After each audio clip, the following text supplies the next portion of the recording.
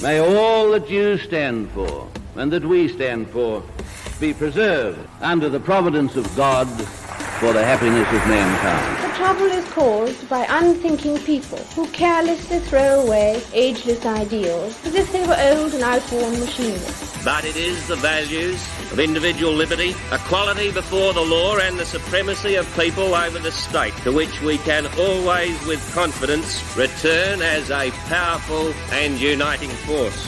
Australia is not a secular country. It is a free country.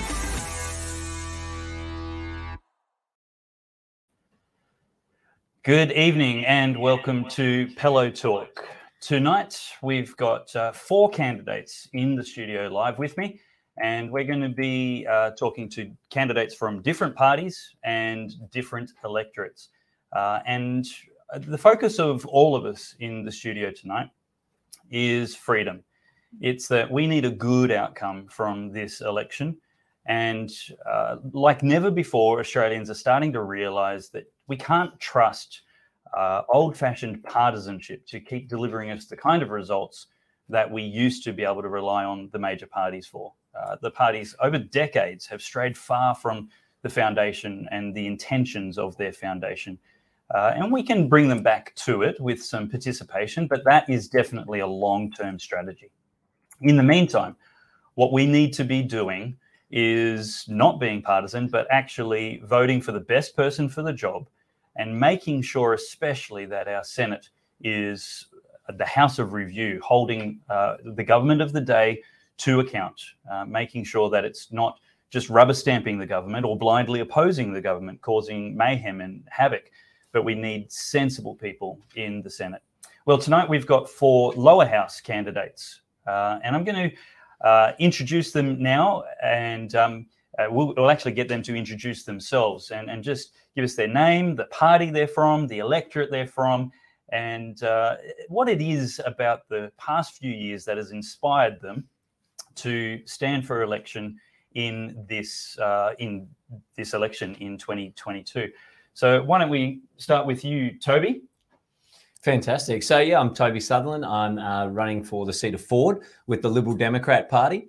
Over the last couple of years, I'm a school teacher. I still am a school teacher now, currently, but was working today before coming into the studio.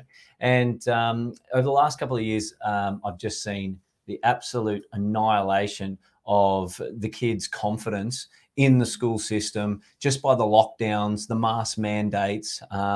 Personally, I've seen the damage that's been done, especially with the mask mandates in our younger year levels, and then the confidence as well in our older year levels. I've said it before, I feel like I've turned into a motivational speaker when it comes to our high school students, trying to get them back into that groove again. They've lost their routine. They need that routine and that stability, and it's been gone. So that's a couple of things just from my own perspective. But also that freedom that was just completely taken away from us, our freedom of choice with the vaccines and all teachers having to get vaccinated. Otherwise, you just flat out lose your job. That was taken away from us, no choice given out at all. And it was that or send you packing. And that was completely devastating for myself. The amount of families hurt by that. And it was time to stand up and do something. But this for me has been a lot longer coming than just the last 2 years. So, that's pretty much where we've been. Thank you for joining us tonight, and thanks for teaching the kids probably some sensible things and not some woke things. Well, that's where it's been a little bit longer coming for me, especially being a school teacher. The infiltration of the woke ideologies that are just being rammed down the kids' throat now in our school curriculum. It is an absolute disgrace. And in some instances, I would even go as far as to say it's flat out grooming our younger generation. Absolutely. And I'm not scared to say that at all. I'll go on record saying that, and I'll stand up and I'll fight for our kids and their protection. Yeah, brilliant. Thank you. Amanda, welcome to PELLOWE Talk. Thank you. Thanks for having me, Dame. I'm really excited to be here. So my name's Amanda Neal, and I am the One Nation candidate for the seat of Bonner. So again, it's been a journey that's brought me here. I work for a Christian organisation called Kenneth Copeland Ministries. I've been the operations manager there for the last 15 years. And one of the things that we do, and every single day in that organisation, is we pray before we start work. And so over the years, as elections have come and gone and different things happening within our nation, we as an organisation would always pray about it. And, I would often, be praying about, Lord, raise up believers, raise up, a voice of righteousness in government to speak truth and to bring back these morals that we've seen just taken away from our society. And so I've always been a fervent prayer for those sorts of things, and lo and behold, in that prayer, praying for people to be to rise up to take that role. Well, here I am. God has a sense of humour. It's like, okay, Amanda, yeah, I want you to have a go. I want you to do this. Wow. So here I am to do that, and this is the first time I've ever run. I've as I said, I've been an operations manager for the past 15 years for a television organisation, Christian organisation. And one of the other things that really stirred me to cross over the line and no longer sit on the fence was we have this program called Flashpoint and on the Victory Channel. Yep. And we had a speaker who had this message, and it was called Run to the Roar.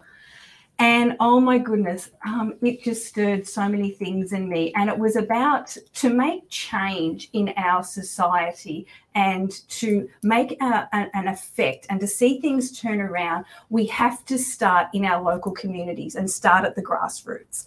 And so the call of this Run to the Roar was to mum and dads, to church leaders, to people all over societies, no longer to just sit back and, watch what's going on, but to get involved, whether that was mums and dads getting involved in the PNC and having a voice there, or whether it was, being involved in your local scout group or all different sorts of the community, be involved. And from that message, it was this stirring come within me and said, Amanda, you need to put up your hand. You need to take that step of faith and act on that conviction, and I'll guide you through it.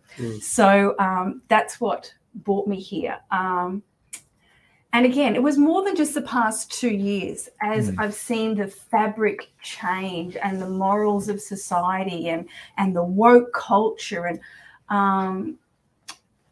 I don't want to be on the wrong side of history with these things. And I don't want to have my children or my grandchildren down the years later on, look at me and saying, well, if you knew these, why didn't you do something about it? And that was the conviction that said, okay, let's join the fight. Let's get out there and do something about it. Yeah, brilliant. Thank you. Let's now go to Tony. Tony, you're not a first-time candidate. I'm not, no. In fact, you and I met way before I started all this in my life, my political partisan life in Family First. That's right, yeah. You were a candidate on the Sunshine Coast in those days? Yep, I was on the executive and also the candidate in Fisher, the seat I'm running in right now. Right. 2013. For Family First. So go ahead and introduce yourself now and say which party, which seat you're with. You said Fisher. So I'm Tony Moore. And I'm in the seat of Fisher for the United Australia Party. Look, my story is probably fairly long, as you've kind of, directed it. But it goes way back to when I was a cabinet maker, and I was just building cupboards and things like that in my workshop. And I would actually hear and listen to the news, and I'd hear things and stories of children being harmed and the elderly, and it was increasing. And I'd sit there and I'd actually be praying while I'm working and going, God, who's going to set these kids and send someone, get someone out there and fix this. This is not right, this injustice. And I just started hearing this voice back, I want you, and as I'm saying, who'll save the children? Next minute, I'm saying I will. And literally that very day, I went into my office and I rang up the university because I thought that's where you go to enroll. And I said, I've looked up child safety. I need to have psychology. So I'm going to enroll in psychology and become a child safety. And they have to go to QCAT. So I went to QCAT, sorted all that out. But that day I actually enrolled in psychology. and compressed my degree into 2.5 years. Wow. And still worked full time and had 4 children and my lovely wife. Wow. But when I finished that, I went straight into child protection. And that kind of began the journey for me down the line of politics. It wasn't initially, I was there, I thought frontline is where it's at. So if I can save 1 child, then I've done something. If I can save 2, I've done something. And I wanted to be a direct interface. But very quickly, I realized that the system was working in some ways against the children. So I stepped into doing some law and legal studies, and then I went and did an MBA, and then I left child protection and decided to run in an election, and then I was the first one in Fisher, and then I did another master's in politics and public policy, and then I ran in several more elections and ran in Senate a few times as an independent. And I went independent for a very simple reason, is because when I surveyed the land, I realized that politics had been hijacked by red and blue. And they had expertized it so that the people no longer understood it, nor did they even care about it. And because they didn't understand or care, they relied on lobby groups, and they relied on other experts to come in and speak into that space on their behalf, but they weren't acting on their behalf. Yeah. So when it came up to, I guess, the last election, which was the last Senate run, I kind of sat back and took stock and thought, okay, I've been in 6 or whatever elections. I haven't been elected. I really have to, categorize myself and go, well, maybe what I'm trying to offer is not actually what the people are wanting. So I put a pause on it. I didn't retire, but I put a pause on it. COVID hit. And as I'm looking around and listening, there was so much noise. I felt I had nothing else to add. There was people talking left and right and this and that, and the media shouting down our throats. So I literally had just iced all the politics and didn't think about it much more, and started helping people. During COVID, you relaxed on politics? I relaxed. Wow. I relaxed. I literally turned the TV off. I focused on my community. That's a survival strategy. Yes, it was. I pulled out one of my other loves, which is drums, and started playing drums and shooting films and talking to people. And my phone would start ringing with people who were disaffected in the school system, teachers and nurses. And they were saying, we've come up against these walls. And I would start helping them one by one break through some of those walls and getting nurses who back into the workplace through the mechanisms that were there to protect us. But very quickly, we realized that they were no longer able to protect us because they're long measures.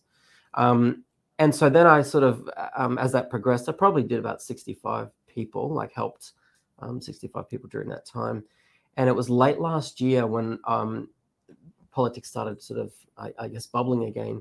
And I started actually hearing what I'd heard working with the people coming through a party.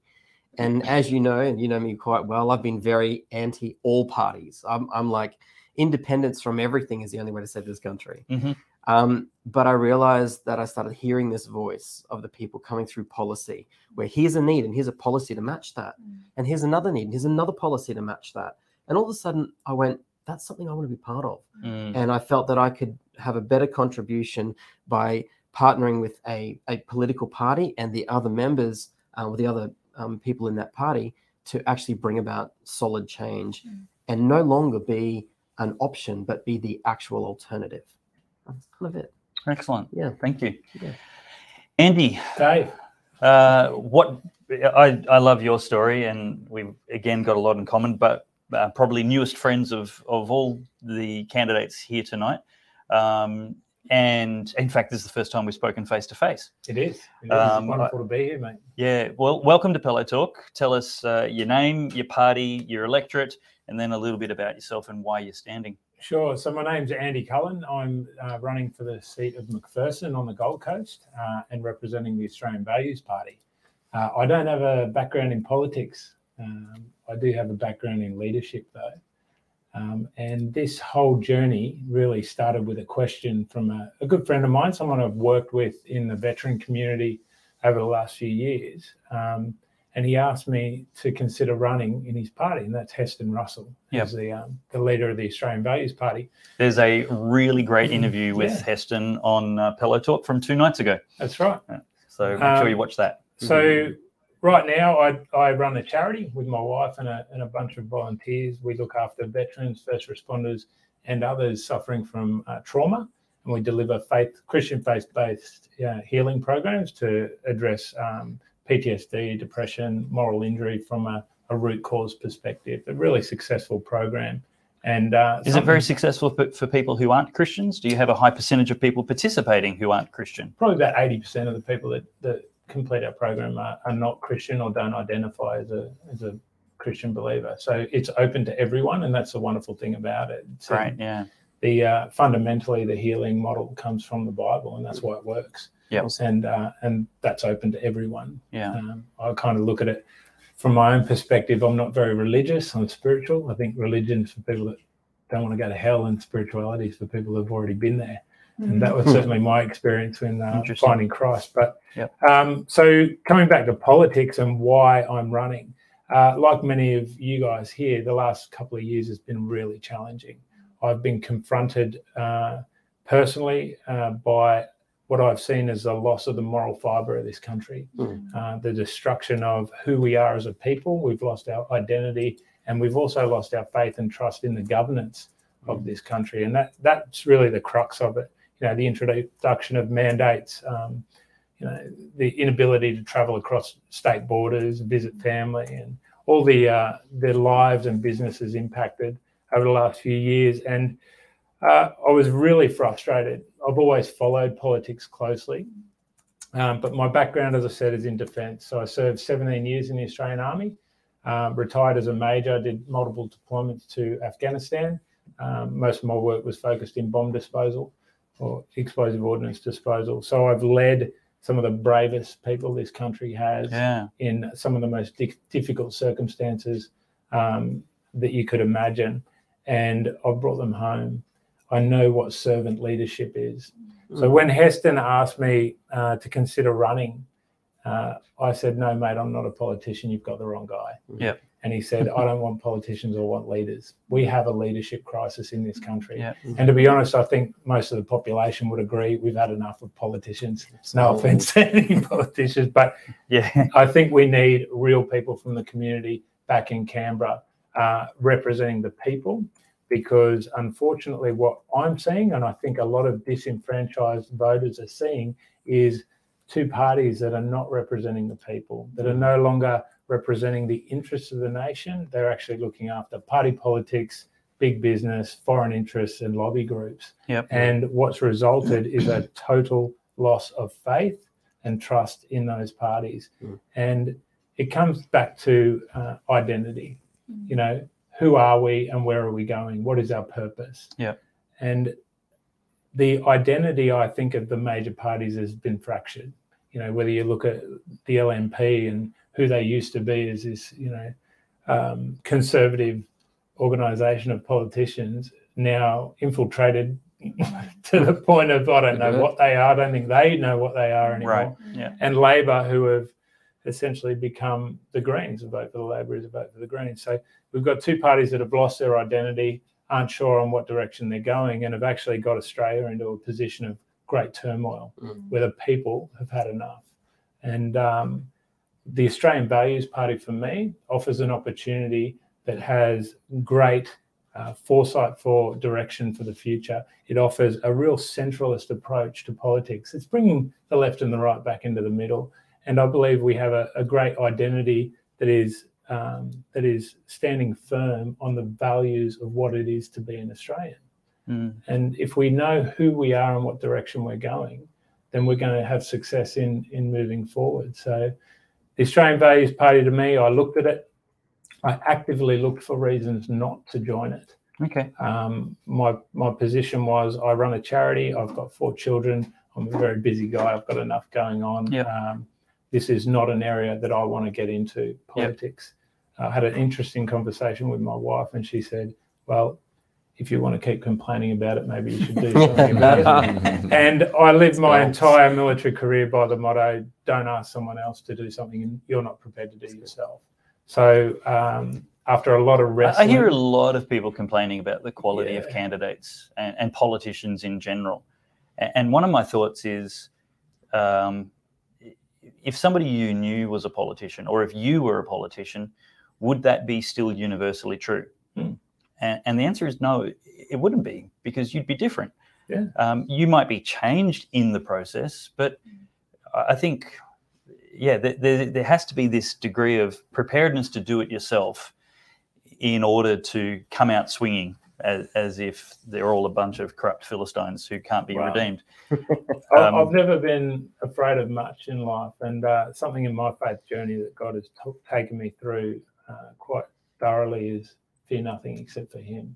And so this journey, I got to a point of wrestling with God, and it came down to this: if you believe, then you will obey. So obedience and faith are intrinsically connected, and so I surrendered to that. It wasn't an easy decision, like I'm sure it wasn't for many of you. But once I got to that point, that'll preach, Andy. Obedience and faith are connected. 100%. Yeah. So here we go on the journey, and look, it's actually been a fun journey so far. My first sort of campaign, but my faith in humanity is being restored. I'm meeting some amazing people, some amazing candidates, and people that are rising up from the community that are feeling called into this space, because Australia needs good people to rise up and represent them. And that is what we're talking about here, that servant leadership of representing the best wishes of the people. And at the crux of it, that's what a government's there for, to help better people and their lives and their way of life in the Australian community. So if we're not doing that, then we need to get back to doing that. And certainly over the last couple of years, it's been highlighted that the government has not been doing that, in my view. And I believe we need to send a really clear message to Canberra that we're coming. We're going to put real people back into the halls of Canberra, and we're going to make them accountable, and we're going to get the balance of power, and we're going to hold them to account for the people. Yeah, brilliant. Thank you for standing, and thank you for your service to the nation. Welcome. It's much pleasure. Greatly appreciated. Well, we've got 4 excellent conservative Christians here, and the thing that I want you at home, the watcher, to do is basically come into this and have an open mind. I think most viewers of this show would be agreed that we probably are going to be putting freedom parties above the major parties on our ballot, generally speaking, and the rabid extreme lefties far down the bottom and at the very bottom. But I think what's important to understand is that the different parties have different quality and different caliber candidates in every electorate. And so in the seat of Ford, where I live, I've actually chosen Toby as the best candidate in the large field of candidates who are running in my electorate. And that's after I've spoken to the One Nation person, and after I've spoken to the United Australia person, and after I've spoken to the Independent, and after 12 years of suffering the following from the front of the incumbent LNP member. That's something I want to end and get rid of. And so all the freedom parties need to be higher than the majors in Ford. But in the seat of Bonner, we have another LNP member missing in action, silent, unheard of when defending freedom. And I know the One Nation candidate in Bonner is probably the person that I would be voting for if I lived in that electorate. And so it's not actually a partisan vote that I'm trying to do, or even a freedom vote, but genuinely who's the best person for the job. So that's something I want to demonstrate tonight. We've got people from different parties with very similar values, and that's the thing you need to be doing. And if you're silent about this, then the candidates you're punishing may not know why they've lost the election. It's actually, you don't need to be obnoxious. You're not going to change their mind. Don't lecture them. But if you just go to them and ask, did you fight against mandates? Did you fight against lockdowns? And ask it about the other values that you're looking for, then they will actually hear. That's what the electorate wants. And for every person that approaches them, they're going to be smart enough to figure out there's probably 10 to 20 more who think like that. So the actual process of engaging with candidates is very important, as well as just having an open mind and being an undecided voter. So the next question I want to, I guess, ask you all is what exactly... Oh, look, I do need to go ahead and remind everybody watching, please share the episode. Please share this broadcast. Invite your friends to watch it around Australia. You're probably going to be having a candidate from one or all of these parties to vote for, either in the Senate or the lower house or both. And it's really important that people get a feel for the parties and the issues that we're going to be talking about tonight. They're not all they're all standing in different electorates, so they're not competing with each other. We're going to be talking about the ideas and the issues. So please share it, whatever channel you're on, share it to your friends on Facebook, YouTube, Twitter, wherever you are. And let's get the conversation happening. You know what? I'm actually going to go through a couple of these comments first, and then then I've got another question for the candidates. Adam Kennedy says, we'll be voting for Amanda Neal for Bonner and supporting her campaign. Fantastic. Awesome. Thank you. Now you know you've got at least 2 votes. There's a plural there. I don't know if we is 2 or more, but Michael Hollow says, yes, but will the AEC be truthful in the vote count to the votes that are not Labor, Greens and Liberal? Michael, I think they will be. I've got a great degree of confidence in them. And the important part of that question is, will you take responsibility for the AEC being truthful? Guys, what I want everybody to do across Australia is volunteer to scrutineer. Not just Saturday night, but Sunday, Monday, Tuesday as well, when the real count happens. Very important. I can guarantee you there will be a very strong presence of lefties, making sure that every vote for a Conservative or a Freedom candidate, which possibly looks like it could be ruled invalid, they're going to be criticising it, attacking it, and asking the AEC to make it invalid. And anything that looks shady from theirs, they'll be silent on. Anytime another scrutineer questions theirs, they're going to be defending it and explaining why it's perfectly clear it's a vote for the Labor or a vote for the Greens or a vote for the Teal. They're very present in their scrutineering volunteering. So we need to be, they're only playing by the rules. That's not cheating. It is rigging the system, but it's not cheating. So we need to be there to balance that. And you know what? Get together as with other Freedom voters and share the load. Make sure there's scrutineers in every single electorate, and that we're really keeping the AEC and the other scrutineers honest. And we can't do that if we don't even turn up. So please turn up for scrutineering. Very, very important. We've worked so hard to get the votes. We need to make sure we keep the votes and that the bad guys don't get any they don't deserve. So what else do we have here in comments? When Moralina says, good candidates, these lot. Yeah, I agree, Wen. And that's the purpose. I want to promote the pursuit of authentic Christians, not just lip service Christians, authentic conservatives.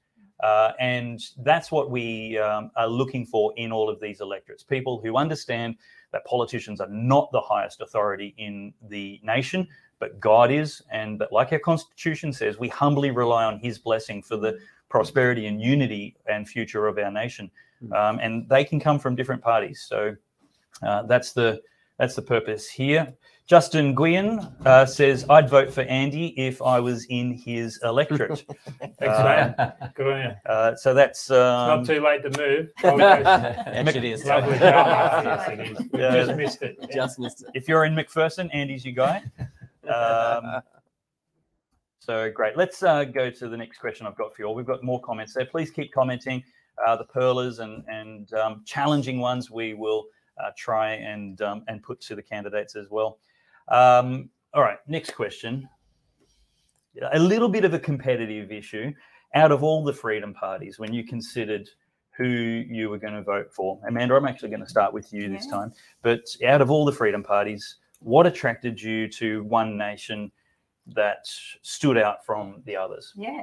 I've actually followed and supported One Nation for a while before I actually put my hand up to run for One Nation. One Nation aligned mostly when I looked at, policies and stands on different areas that are important to me as a Christian and as a believer. One Nation aligned mostly with those things, particularly, their stance around pro-choice and pro-life and freedom. And they had, they just multiple policies, not just one or two, but multiple policies. And I'm like, yes, I can align my faith with those things. And the other thing is, I admire Pauline Hanson. I admire her courage. I admire her leadership. I admire her strength.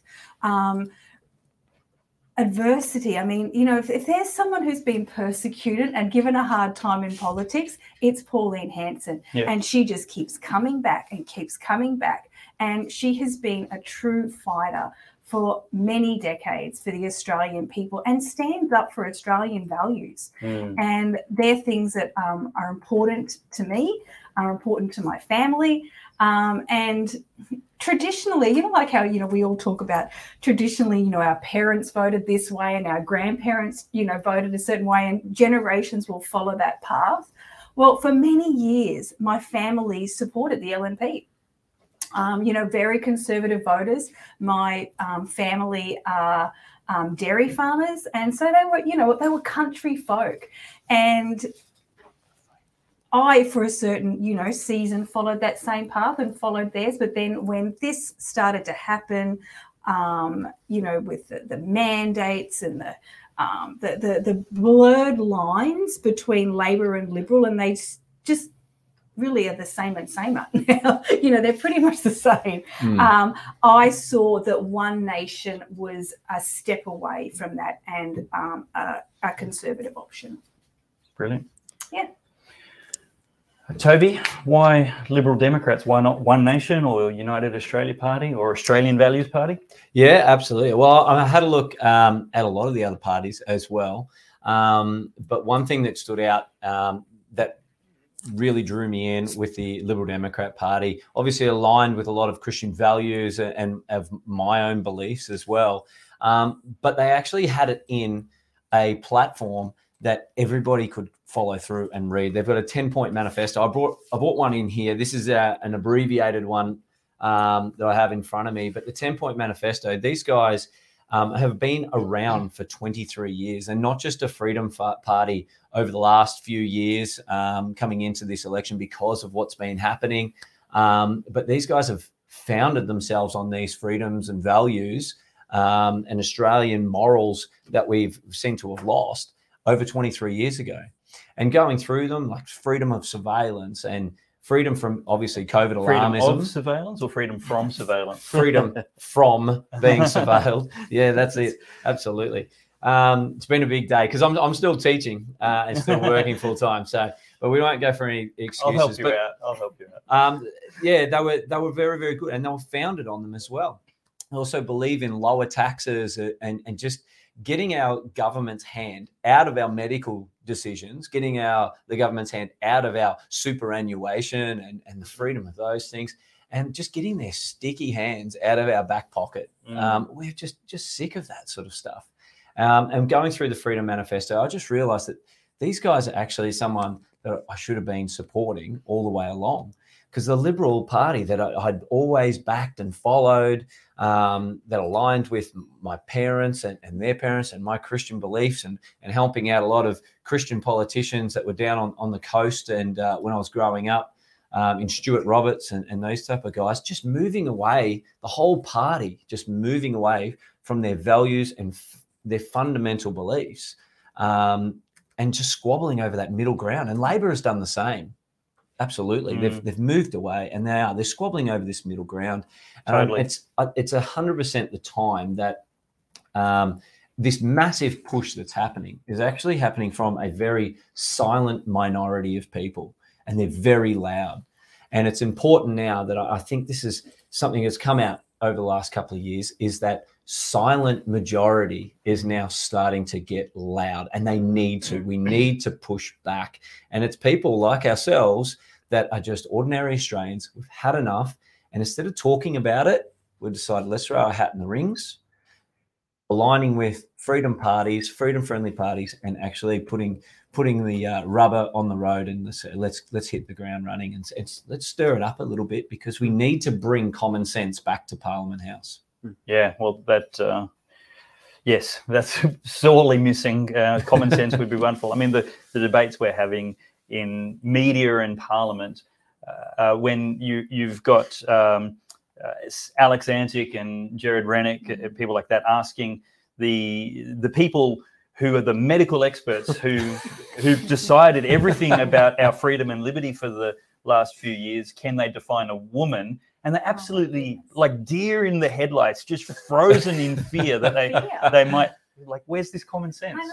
It's replaced with craven fear. Yeah. Tony, why United Australia Party? Look, I mean, I've been around, obviously, parties a long time. So I've exhaustively analysed them all over the years. Mine was very, very simple. And it was just one morning, about 3 a.m, I got woken up and God said, I want you to join the party. And I literally walked in and filled in the thing and went back to sleep. 3 days later, he woke me up again. I want you to nominate. And so I walked in and nominated. Oh, wow. And that was basically it. There's no policy epiphany. I actually agree with all the policies. I'm right behind them all. I knew the framework. Yeah, knew the framework at the beginning, and knew the people behind it. So, but it was just really God's prompting and a sense of obedience, which goes right back to the very beginning when God said he's going to save the children. And I said, I'll do it. So that's it. It's that simple. I think one of the cautions, and it's the message I've been saying all night, vote for people, not parties. One of the cautions I have is that Jackie Lambie came out of the Clive Palmer party, as it was back in the day. And she is so authoritarian, anti-liberty, hateful, screaming thing, that it basically reiterates the necessity that even if you like the party, make sure you get to know the candidate, because there is leagues of daylight between you and Jackie Lambie. Absolutely. And you're up here. I mean, so it's just really important. We can't rest on a party brand. We have to get to know these candidates. I actually abandoned the whole party notion some time ago, and it came to its pinnacle probably, I think it was 2013. We had safe schools rolled out by a Liberal government, and then in 2017 we had gay marriage delivered by a Liberal government, and then in 2018 we had abortion laws. 2019 and 2020 euthanasia laws pushed through in Queensland. And then in 2021 or 20 and on, we had all these attacks on freedom, and they were all from the two major parties. Mm-hmm. And so the fingerprints of parties constantly, and you need good people in all brands. Mm-hmm. And these are some really good people. And we need to be, just like I said, we need to be able to identify them. And like a surgeon, seek out righteousness. Yep. Because if we elect righteousness, it doesn't matter what brand it is, what color it is. If we elect righteousness, then our country will be returned. 100% agree. 100% agree. It's all about this crossbench. Yeah. If we can get a good crossbench into the lower house and a really good crossbench. I'm after a third. We want a third of the house. A third of the house. It's great ambition. Let's come on. No, positive. You are definitely sounding Palmer-esque. 1/3. Andy, I get, let me even, I don't want to play devil's advocate, but let me give you some tough thoughts that other people have said about the Australian Values Party. One of, actually, it was an IMOP candidate. And she basically said, when was Australian Values Party formed? And I said, I think it was either this year or last year. And I'm sure it was no longer. Was it this year? Yeah. Right. So she said, why? What was wrong with the existing ones? And why are we splintering the vote or diluting the vote? I think was the word that she particularly used. Well, it's a good question. I mean, where did it come from and why? The reality is it's Australia's newest political party. I think it was formed out of necessity. I mean, the purpose statement of the party sums it up for me. And when I looked at this and looked at the party and looked at the policies and spoke to Heston at length about really, like I said, looking for things I would disagree with as a conservative Christian man. And I didn't find any. In fact, all I found was unity. And I think we need a lot more unity. There's too much division. There's way too much division in society at the moment. People are being divided across every line. And this party is looking to unify people. Let me read the purpose statement.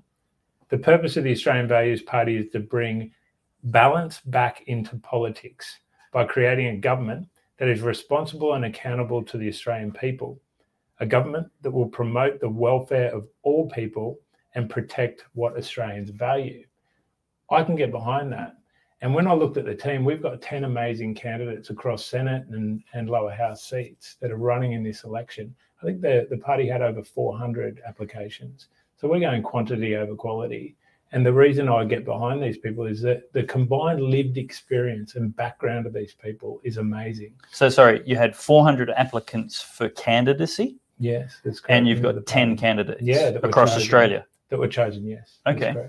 So when I look at these people and as a team, I have a great deal of confidence that as a party, we can pragmatically assess any legislation that comes across our desk. And we will look at those from aligning with our strategic principles and then looking at whether they line up with our values. And the interesting thing about the Australian values, these haven't just been plucked out of the air. These are things that are already cemented in the DNA of what it is to be an Australian. In fact, every person that comes to this country from somewhere else and signs up to be an Australian citizen has to sign to agree to these values. That's where they were drawn from and expanded from. I'll give you a couple examples here. I mean, where are we? The first one, respect for the freedom and dignity of the individual. I mean, I can get behind that. You know, that it includes your bodily autonomy and choices, you know, commitment to the rule of law. Well, the highest rule of law in this nation is the Constitution. In fact, the freedoms given under the Constitution are given to the people by the people, and no government can take them or hold them back. And these are the things that the two-party system has forgotten. They've forgotten who they're serving and why. Equality of opportunity for all people. You know, freedom of religion, speech, and association. Parliamentary democracy. Recognising the English language, and a fair go for all. I love that, a fair go for all. It's like, mate, you know, it's part of being an Aussie, isn't it? And now we're tearing that apart. Well, I know who we are as a people. I know what I love about this country, and I know what I'm prepared to die for. When I served this country in the military, I was prepared to die for it. And I would do it again. I would lay down my life for this country. I love it so much. And it was breaking my heart through the pandemic, watching families torn apart, the amount of suicides that increased across this nation. We've got a mental health pandemic. And I looked at the future of this country and I thought about my young kids and this beautiful nation that I've grown up in. And I thought, I'm not sure I want to bring them up here. And I started to look for opportunities to leave. As a soldier. Absolutely. I was looking for opportunities to leave the country I love. That I've lost mates that have bled and died for this country. I was looking for a way thought out. about it. And let's be honest, I think there's a lot of Australians out there, a lot of disenfranchised voters that are looking for a way out. Certainly from a party perspective, the Australian Values Party, for me, brings that dignity and unity back to the centre. We're not talking about left and right of politics anymore. We're talking about real policies that consider, that go through these values and consider how do we best implement this to support the people of Australia? And I know that the team at Australian Values Party can achieve that. And I'll tell you what, I'm so excited at the opportunity of getting into Parliament and representing the people, because I know that at the heart of it, there's a lot of voters out there that can't wait to put people like myself and these lovely people here into Parliament. Yeah. Just to reflect on what you were saying, Andy, I remember I was having a deep and meaningful conversation with my mum and dad at Christmas time. We always have them over for, Christmas lunch. And I was, opening my heart up with my dad, and my dad's 80 years old, and he's, why am I running? Why am I doing this? And I said a similar thing to my dad. I said, Dad, I love this country. I'm willing to fight for this country. And with tears in my eyes, I said, Dad, I'm willing to die for my country. And we kind of had this moment, my dad and I, and he said, I feel the same way. And we embraced, and we kind of agreed as a family that we're going to support one another in this journey. Yeah, so patriotism's not dead. I mean, no, as a nation, this nation is it not is on the lost. left. Well, they're going to have to find their identity and their purpose in something. Yeah. And unfortunately, they're looking in an area that's got no stability and no foundation. Yeah. What we have is true foundation. Yeah. Australia was built on biblical Christian values. It was written into our constitution, as we've discussed previously. And if we continue to build on that, then we are going to succeed as a nation. We can overcome things like the $1.4 trillion debt. This is not insurmountable. In fact, I'm filled with hope for a better future for Australia. And I'm excited because of the caliber of people that are rising up through this election cycle to actually challenge these two parties and bring them back in line. Yeah, that's right. Yeah, brilliant. Some great comments here. Karsha says, such a great group of Christian candidates. Tony Moore will do an incredible job in the seat of Fisher. Grateful for God-fearing men and women putting their hands up to make Australia great again. Wen says, I would vote for any of these candidates if I was in their electorate. Thank God for them who answered the call to fight and get our freedoms back from the major parties. Justin says he loves this country too and would fight for it, and a lot of us would. And Trevor has a question which is probably inappropriate and just distracting. So I actually, you know what? I'm actually going to handle it. Question for Amanda Neal. How does One Nation values intersect with your prosperity gospel? Feel free to go after me, but may I go first? Yes, please. Prosperity gospel theology. Trevor, prosperity heresy is a problem, and there is some out there. But there is good prosperity doctrine. Unless you believe God wants you to be busted ass skin of your pants poor, in which case, please head to goodsource.news/supporters and donate all your money there if poverty brings honor to God. But as many, many, many scriptures say, that prosperity is a good thing, and God is a good God and a good father. I don't want my kids poor. I'm pretty sure God doesn't want his kids poor. And Psalm 23 says, the Lord is my shepherd, I shall not want. No lack. Prosperity, like any doctrine, marriage, end times, there's all kinds of doctrines which can absolutely get abused and distorted and misrepresented, taught, misheard, and manipulated. Those things absolutely should not be repeated. And we should always be coming back to the Word of God for that. But yeah, if you mean prosperity heresy, do you believe in prosperity heresy? Definitely not. I believe the blessing of the Lord, it makes us rich and he adds no sorrow to it. Let's have a serious discussion. How do your beliefs, and would your beliefs still be the same if you lived in Afghanistan under the Taliban? Yes, because the word of God doesn't change no matter where we are in the world. It's the same yesterday. So are they today, bad Christians because they're not rich, driving BMWs and living in 5-bedroom double garage houses? Definitely not. Definitely not.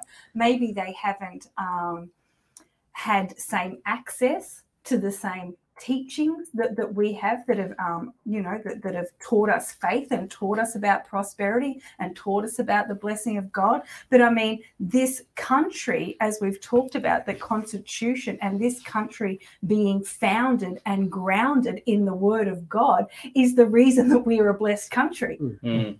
And it's the reason why we have been a blessed nation. Absolutely. And the reason why we need to restore these things back in our nation. Yeah. To restore that heritage, to restore that foundation. Yeah, absolutely. Something you said, Andy, was, I guess, about how Christian our Constitution was, or how biblical the values are that are in it. Something that's, I guess, interesting to note is that the only mention of Christianity in the Constitution is that one in the preamble. It's actually very deliberately neutral. Yeah, it is. And I think it needed to be. Absolutely. But I think the thing that you alluded to rightly was that that they had to put that acknowledgement of God in the preamble because the nation, the population, was so dominantly Christian, if not church-going, then at least Christian sympathetic or Christian passionate. They all believed in God and acknowledged God predominantly, not all. But if they hadn't have had that acknowledgement of God, they never would have got the Constitution passed at the referendums in each state. And I think that's one of the things that really attracts me to the Australian Values Party. It's a reflection of society in Australia today. There's myself as a sort of conservative Christian. There's other people with different faiths and backgrounds and ways of life and understanding of the world. And what happens is when we get the opportunity to come together and look at a problem from multiple directions and actually assess it against our core values that we believe in, because that's what we're saying we agree to, then we're able to respectfully really dig into some of these big issues. And that's where we get real resolution. From a military perspective, we got a lot of military background. 8 out of our 10 candidates across the nation have military background. They've gone on to do other things, lawyers, doctors, nurses, small business owners, etc. They're all excelling in areas of life, but they've got real lived experience with assessing a problem, taking it apart, putting it back together with real pragmatic solutions, because that's what you do in the military. You're trained to do that. You're trained to look at a problem from a perspective of solving it and actually doing something about it, not just words and policy and doctrine, but actually getting in there. And, I think about this from a practical type perspective. We talked about before, don't ask someone to do something you're not prepared to do yourself. Whenever we had an opportunity in the military to go into a location, whether it was overseas or even here in Australia, into a community, a remote community, for example, you don't go in there and say, right, this is what we're going to do to make your life better. No, you meet with the people and say, how can we help? And that is my approach, and that is the party's approach to the people. The people of McPherson can know that I will come to them and say, how can I help? Yeah. What are the things that you're really worried about? And in my electorate through this campaign so far, there's 2 main issues that they're constantly talking about. One is the cost of living and rising inflation. And number 2 is certainly the over-governance and loss of freedoms, mandates and everything else that goes along with it. So if I'm listening to these people, well, let's work out a way to resolve this. How do we do that? And it's through that pragmatic sort of grabbing of these problems, putting them through these filters, addressing them against our strategic objectives, making sure they line up with our core values, and coming up with solutions that are actually going to achieve change on the ground. Yeah, brilliant. Please share this program, share this video. Make sure you like it and invite your friends to join in as well. It's important that we include as many people in these conversations as possible. Don't forget, we need you to not just vote for a Freedom Party to make a difference. We need you to volunteer now. They need people at pre-polling. They need people on election day helping hand out how to vote cards. Maybe as many as 1 in 5 people have not made their mind up before they turn up on election day. And those how to vote cards, I think they're a terrible part of our system, but they are a part of our system, and you have to be in it. You have to turn up and show up. So we need an army of volunteers. As many people as turned out for the protests at least should be volunteering for Freedom Parties on pre-polling. And of course, we don't just need polling stations before and on election day, but scrutiny is that night and the next few days afterwards. So that's super important. Tony, I'm going to start with you and then ask everybody this question. And that is, let's pick one policy that comes from your party platform, or even one that you have that's not on your party platform. That's fair game. But what one policy are you particularly proud of that you think is going to make a real difference to Australia if achieving a balance of power, you can negotiate with the government to implement or head in that direction? Yeah, good question. The good thing with policy is that where you see good policy, you draw from good policy. Where you see bad policy, you're obviously going to oppose it. So whether policy is coming from one nation or some other party, I'm happy to pick that out and run with it. There are some great senators, for example. Malcolm Robbins is a great example of a senator. Yep. And I've spoken to him many times, but he actually does the job very well. So he's an ally. But let me not talk about UAP policy. Let me talk about one that's personal to myself from my experiences. One of the policies... Are you glad I opened the door on that? Oh, no, you knock your socks off. Let's do another one. Policy for policy. But look, one of the ones that comes out of work in child protection and looking through the lens of that space is around mothers suffering domestic violence. And yes, not only mothers or females suffer domestic violence, but most do. And one of the restrictions around them seeking assistance and help is that often their assets are tied to their partner. So the mum may be at home with the kids, and the partner's earned super, which is in his name, and he's earned income, which remains in his name, and bank accounts in their name. So when the time comes that they need to actually escape, they have no resources, no money, no support. A simple thing is to actually take superannuation that is earned in the household and divide it between both partners so that they're equally resourced, because a mother is working in the home as much as perhaps the father is out in society. And then you can extend also that with tax incentives so that income across a family or a household is split between the two. And that way it lowers income tax. Now, obviously, these have to go through refinement and parliament, but the idea of thinking in these directions where we go, here is a problem that is in our society. How can we, as people who care about our people, care about the kingdom, and care about solutions, what can we draw in together? And that's, I guess, one example. And that's why I really like some of the policy that UAP are putting up, because they're seeing a need and they're saying, you know what, this will help and this will also help. And this is how we can actually head off things to protect our people. Yep. Toby, your favourite Lib Dems policy you think that's setting the standard in original thinking? I think it's our taxation policy, actually. So the Lib Dems are standing just to lower the cost of living, because that's one thing that I'm getting asked about all the time. It's like the cost of living is going up. We can't even afford to buy fuel, to get to work, to pay the bills in the first place. We've got communities doing outreach programs within their own community, and they've got community groups that are saying, hey, I've got no dinner on the table tonight. And people literally bringing around loaves of bread just to help out in communities. This is happening over in Eagleby, not too far down the road from here, because we are in the heart of our electorate in Ford right here. And the cost of living is just going through the roof. So when I have the opportunity to talk to people about our taxation policy, which is basically fighting for, once we get down there, if we can hold the balance of power, throwing in 20% a flat tax rate for all, and also raising the tax-free threshold from $18,200 up to $40,000. So you won't pay tax under $40,000. Now, it takes it even one step further than this, because in that, if you're a business, that's for you as well. So we want to regenerate small business. The company tax rate as well will be a flat 20% tax rate. That's good, because nobody's going to be tempted to hide their income in a company. That's right. I mean, we're obviously we've got a lot of policies around that, which means like reducing red tape and green tape, which is now going to be imposed on everybody as well. That's coming. It's already there. Yeah, we know it. It's decades old accumulation. Absolutely.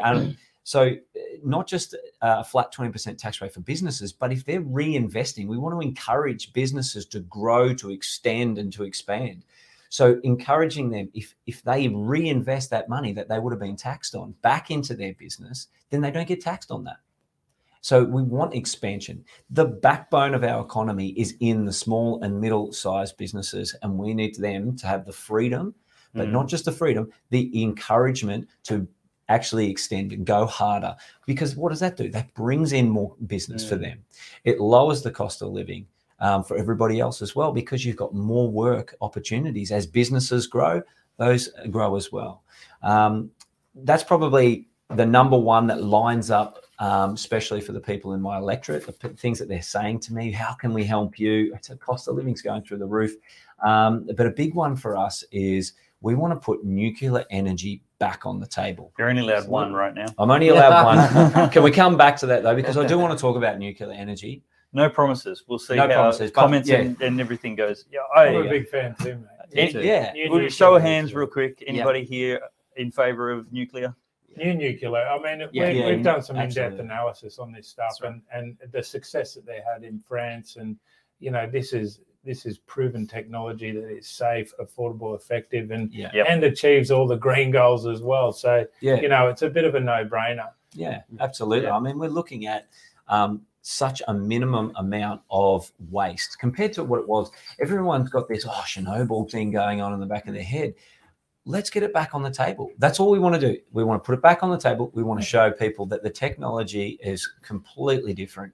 Regulation. The way to avoid Chernobyl is don't become a communist nation. Well, we don't have the fault lines to worry about either. I mean, this country is, geologically sound for this type of technology. And I think, like you said, it needs to be put back on the table and have a real discussion, a pragmatic review of what it is, how can it support this nation? Because we can provide cheap, effective energy, reliable, and provide it to the whole nation basically free. Yeah, exactly. We could be completely energy independent. I was talking to a boat builder. I'm not talking just a small boat builder. I'm talking massive ships. And he said that he wants to go nuclear with the power of his boats because he can travel around the world several times over on the amount of nuclear energy that would fit inside a briefcase. A briefcase of nuclear energy. Environmentally friendly. And it's extremely environmentally friendly. We do. I think we're all in agreement there. It has to get back on the table. We need to start talking about it. I can't believe the Greens haven't been talking about this. And that just shows that they're not pro-environment, they're anti-human. They are anti-human, 100%. Amanda, your favourite One Nation policy? Yes, there's lots, but my favourite one that is a standout for me, and it's something that Senator Malcolm Roberts has been very passionate about, and that is upholding the Australian Constitution. Absolutely. Novel. Yes. Novel idea. I mean, that has been so highlighted in this season, hasn't it? I mean, the liberties and that have been taken away, the freedoms, which we're all very familiar with here, but how that things that have been going on are contrary to what the Australian Constitution says. So we really need to get that back forefront. It needs to be on the agenda. It needs to be something that I know One Nation will be fighting for, and something that I will be backing and 100% behind. And along with that, the Australian Constitution, it is there so that we are not undermined, putting that first place, so that we're not undermined like world organizations like the United Nations. Yeah, 100%. This is important. I mean, we've been stuck into treaties that were signed decades ago that are so outdated, and they're never reviewed again. They're kind of like signed, agreed, and then put under the table, and that's the last we ever, the last we ever review them. And things change, things happen. They need to be, reviewed and say, okay, is this still the best decision or the best policy for Australia? And I tell you what, we've got some treaties that we are a part of out there that are not at the best interest for Australia. So that's a big one for me. And I know Malcolm's been very passionate about it. A lot of the party's passionate about it. The MPs are passionate about it. So that will be definitely, that'll be on the table for One Nation. And if I'm elected, that's something that I'll be standing up for as well. Brilliant. Thank you. Andy, your favourite Australian Values Party It's hard policy. to pick one. I mean, we're talking about, I'm not big on promises, right? We're talking about achieving the balance of power. And when we do that, you've got to be prepared to work with all parties and independents, right? So some of these ideas are wonderful, but we're not going to be in echo chambers by ourselves coming up with our policy and pushing it through the door. That's simply not how it's going to work. So what it's going to require is a critical review of what's existing and make it work better. So one of the things I'm particularly proud of with the Australian Values Party is the housing affordability and cost of living that we've put together a policy that is really sound, really critical. It has been thought through, and it looks at reviewing the key materials required for housing development in Australia. We have the resources, we have the materials. Problem is they're not being utilised well. We are paying way too much for them because the way that the taxation rates are set up for international businesses, the local infrastructure is being taxed out of the market. People can't even afford to buy anything that's produced in this country. We need to turn that around. It's about restoring small and medium business in Australia and big business, but a critical review of those key materials that are required for the housing industry. If we can review that, make sure that we put the money back into supporting the businesses here, producing the materials that we need here, and using them here. There's a novel idea. Rather than sending everything offshore, that we actually create an economic stability environment where people can afford to build their own homes, and we can develop and grow as a nation. This is not impossible. It's been done before, and it can be done very effectively, and we can actually claw back that massive debt that the two parties have got us into quite quickly. Wow, that's brilliant. Now, I have asked everybody, haven't I? Yes? Good. I have to put on screen this comment here from Jerikai. This is Smiling Jerry, a very, very black African immigrant to Australia. And he says, my favorite one policy of One Nation is less immigrants. Is that the actual policy? Less immigrants? It's Thanks, Jerry. It's making sure that the immigration rate that we're taking in, that Australia can, we've got a housing and affordability crisis. So, we need to look after our own backyard first. So it's not a no immigration, it is a tailored back immigration. Did anyone see the article in the paper just a couple of weeks ago? And it was that 200 or more than 200,000 immigrants now have citizenship and can vote in this election. Wow. Yes, so that's an interesting way to get more votes for the Liberal Party. I wonder if they flow strongly to the Liberal Party. Well, they put on the ceremonies, actually ring up and say, we're bringing your service forward and we're going to put you through. And they crashed them all through in a couple of weeks. Oh, really? Yeah. I don't know if I should have just laughed at that. That's pretty sad. If that's true. Well, I was talking to a few and they said, there's no way we're voting for them. Look at what they did to the country. I think this nation was built on the back of immigration. I mean, we saw it post-World War I, post-World War II. My wife's Greek and Maltese heritage. I think it brings an incredible depth of diversity to who we are as a nation. But do you believe in open borders? Absolutely not. Right. I'm so there is a limit. Mate, but I've got a lived experience with this as well. I was on the boats. We were protecting our borders off the shore of Indonesia, stopping these vessels coming in, and we saw what happened when we had weak immigration policies, and we saw deaths. I was part of that. Wow. To witness some of these horrific things with children overboard and all of these things. Now, tough immigration policy is the only way to go. It prevents death. It works. Yeah. We need to be behind that. Legal immigration is amazing. Yeah. And I think there's a bit of a misconception here that if you're only pro-legal immigration, you're a racist. Yeah, that's ridiculous, right? It's not a black or white theory here. There's a lot of nuance in between. But the reality is Australia and who we are as a people has been greatly improved and 100% right. We are amazing as a country when we know who we are because of where we come from. And we are an incredibly diverse nation. So one of the most diverse in the world, if not the most diverse in the world. And that is a beautiful thing. That's something to be proud of. Yeah, there's over 200 cultures in southeast Queensland. I mean, well over, like 220, 230, huge numbers. I know in Logan City, it's last time I heard the number, it was 217. But of course, huge diversity is great. But what's the Lib Dem? Do you know the Lib Dem policy? Am I painted you into a corner all of a sudden you don't know the answer to? Well, I mean, it's not going to be in our Freedom Manifesto, that's for sure. But I mean, once you get into the balance of power and that sort of thing, I can see that the Lib Dems are definitely a party that would be for turning back the boats, because it's all about safety in the end, 100%. I mean, right now, on Outsiders, they were talking about right now in Indonesia and places like that, we've got families sitting there waiting with a fistful of cash ready to go, and we've got people smugglers there. It's huge business. And I mean, these guys are profiting off the misery of others, and this is what's happening. And no, we're not for open borders at all, and we definitely will be voting against anything like that.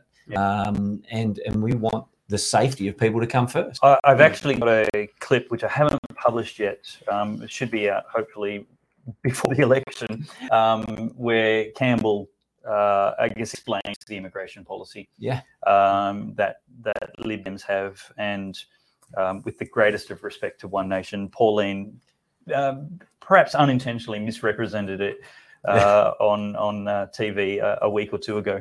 It's fairly sensible and common sense.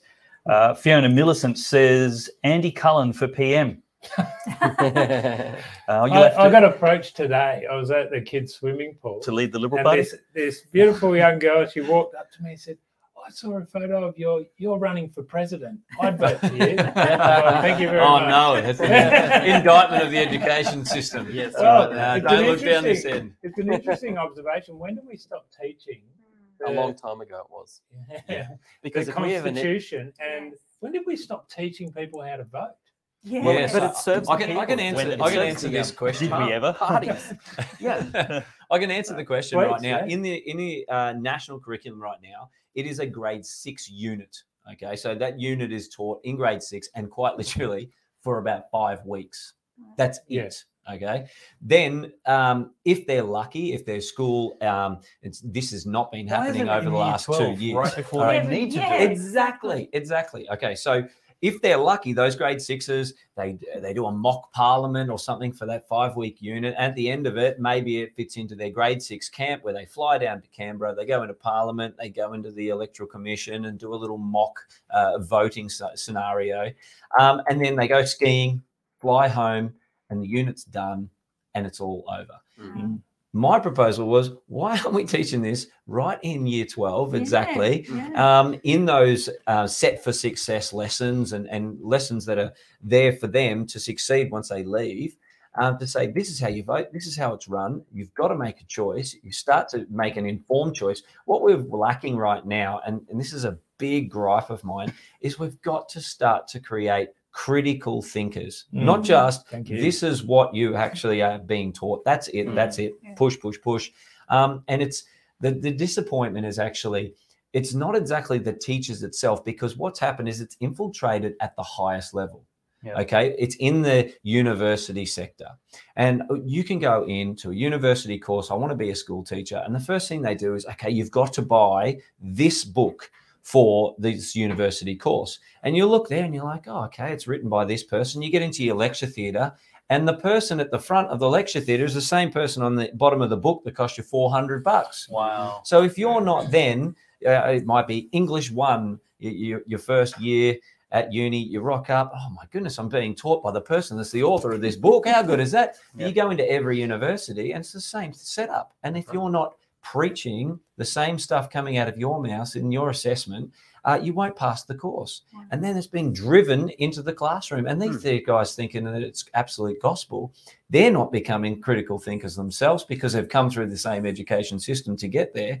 And now that's what's happening. And we've got ourselves caught in this vicious cycle. Knowledge is power. I mean, we've got to get back to a modern day Reformation.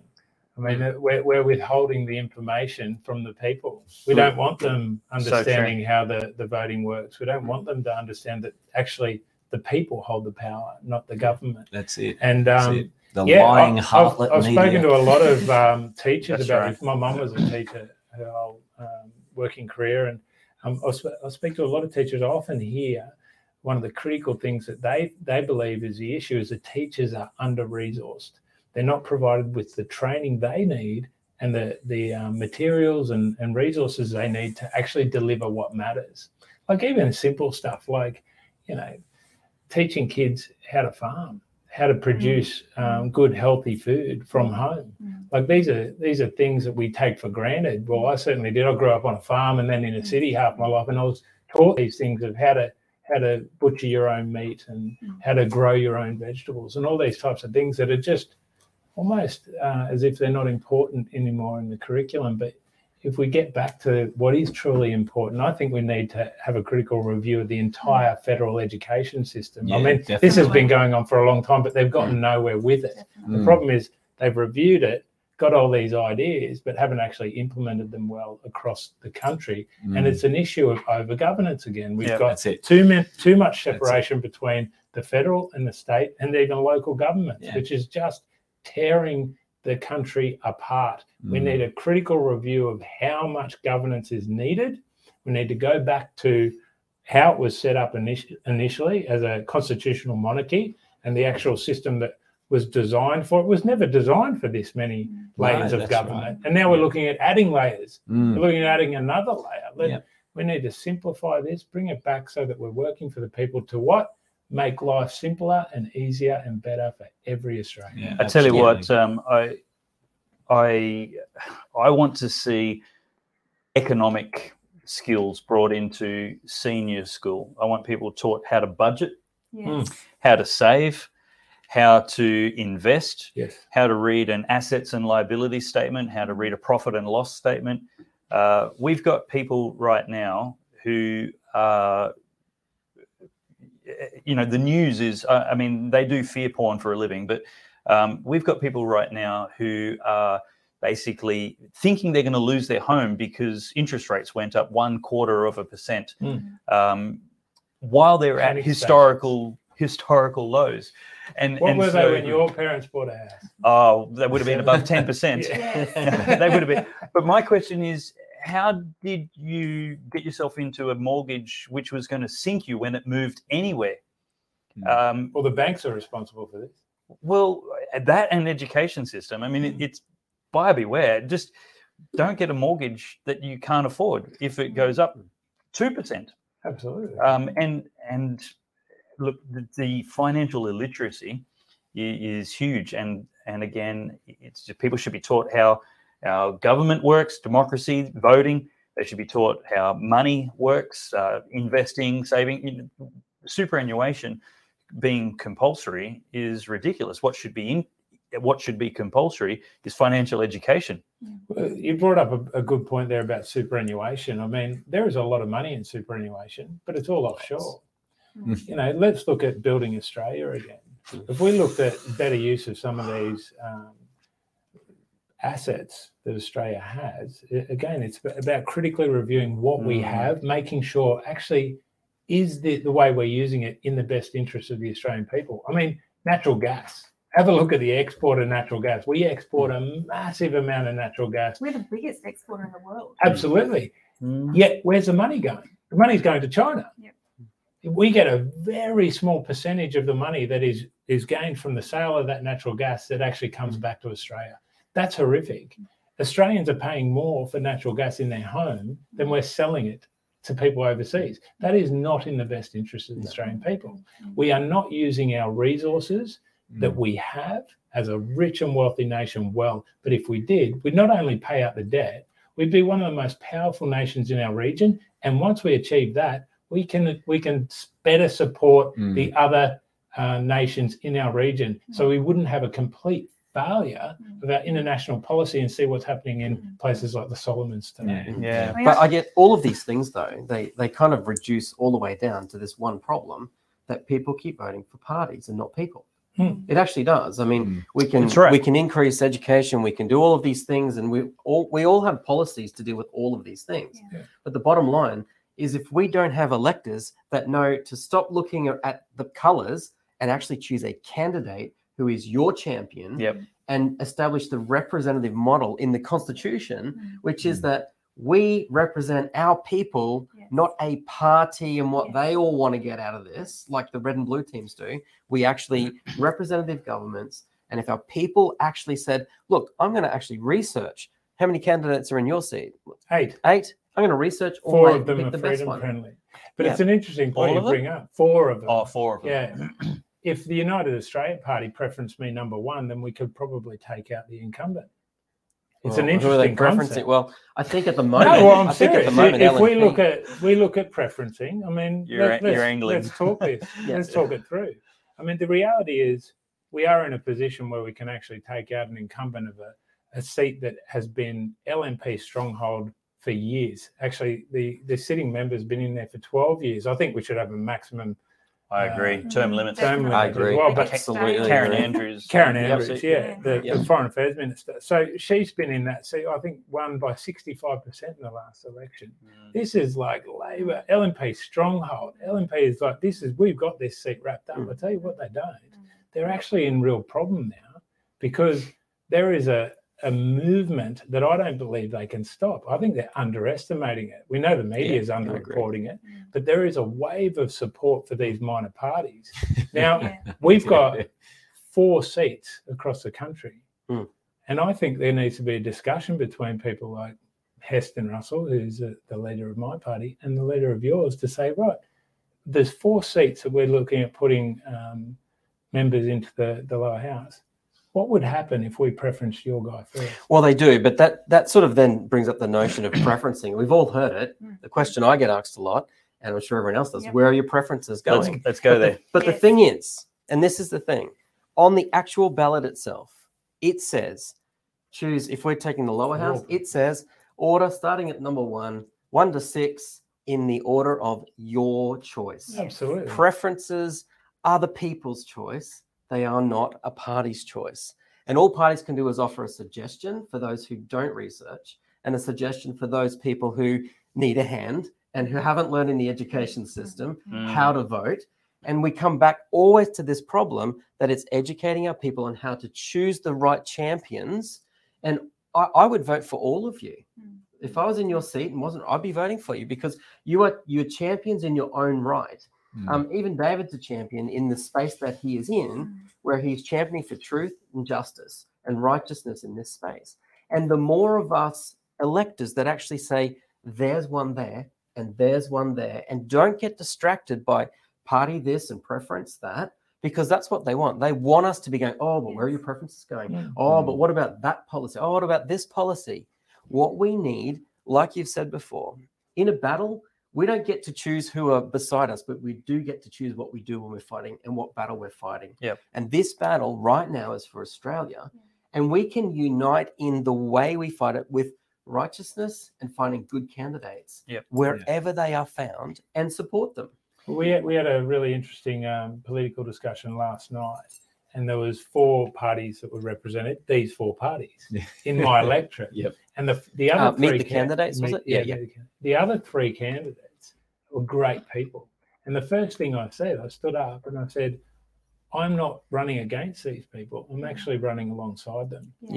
These are great people that are standing up for the same things we're moving toward. And we need that approach, this unified approach. I mean, we have an agreement with One Nation, and they're preferencing us too on the ballot. And these are important. But again, like you said, it is the individual's vote.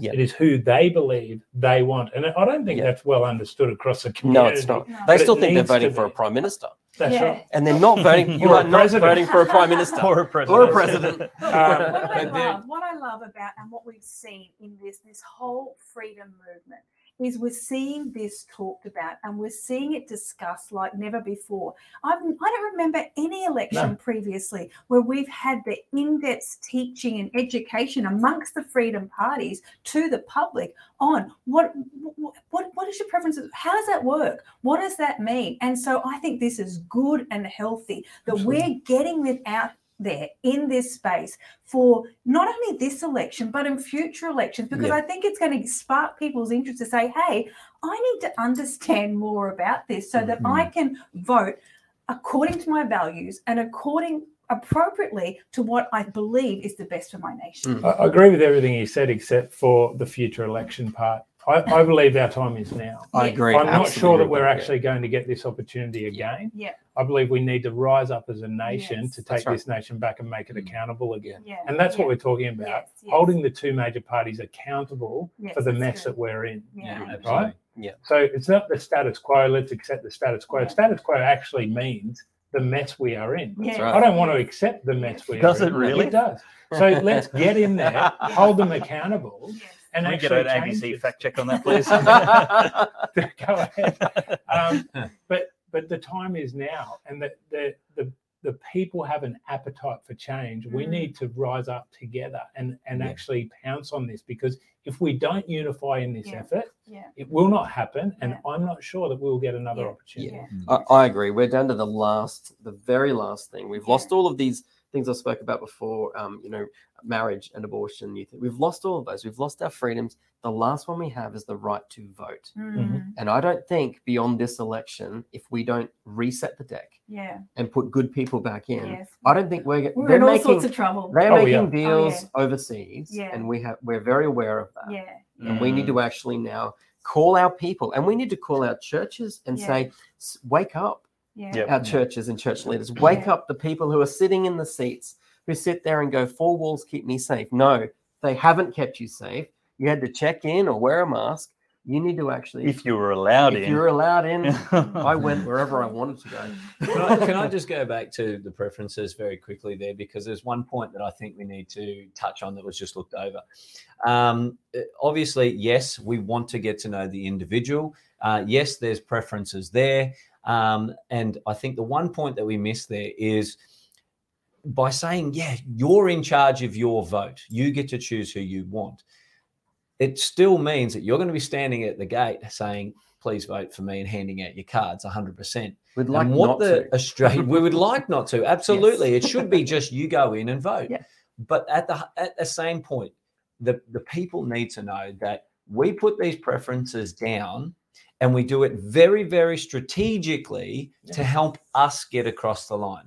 Okay, that's the way yours should be set out, and everybody else's. It's not a values statement. It's not a value statement, and it should never be viewed as that. So That's getting to know the individual, okay, that is important. And then not looking at their how to vote card going, this, where they've done a deal with UAP. These Liberal Democrats have got one, then UAP too. I don't know if I want to vote for them. Voting for the person, following their how to vote card, means that you want to back them 100% to get them across the line. And strategically, they've set up that how to vote card to get them across the line. Now, 100% with what you were finishing on there, where's the church? The church is time for revival. It is. They have seen it. What has happened over the last 2 years. Join us on the that booth. pew is there. It's a building. The church are the people. The people need to step up now. I would like to see a church promote a conversation like this, where there was freedom to disagree on specific parties. Come to chapel on the Gold Coast. I mean, let me articulate this point. What I want is for a pulpit, a pastor to say, guys, it's important you get into it. We follow Jesus. We love our nation. We love our neighbors.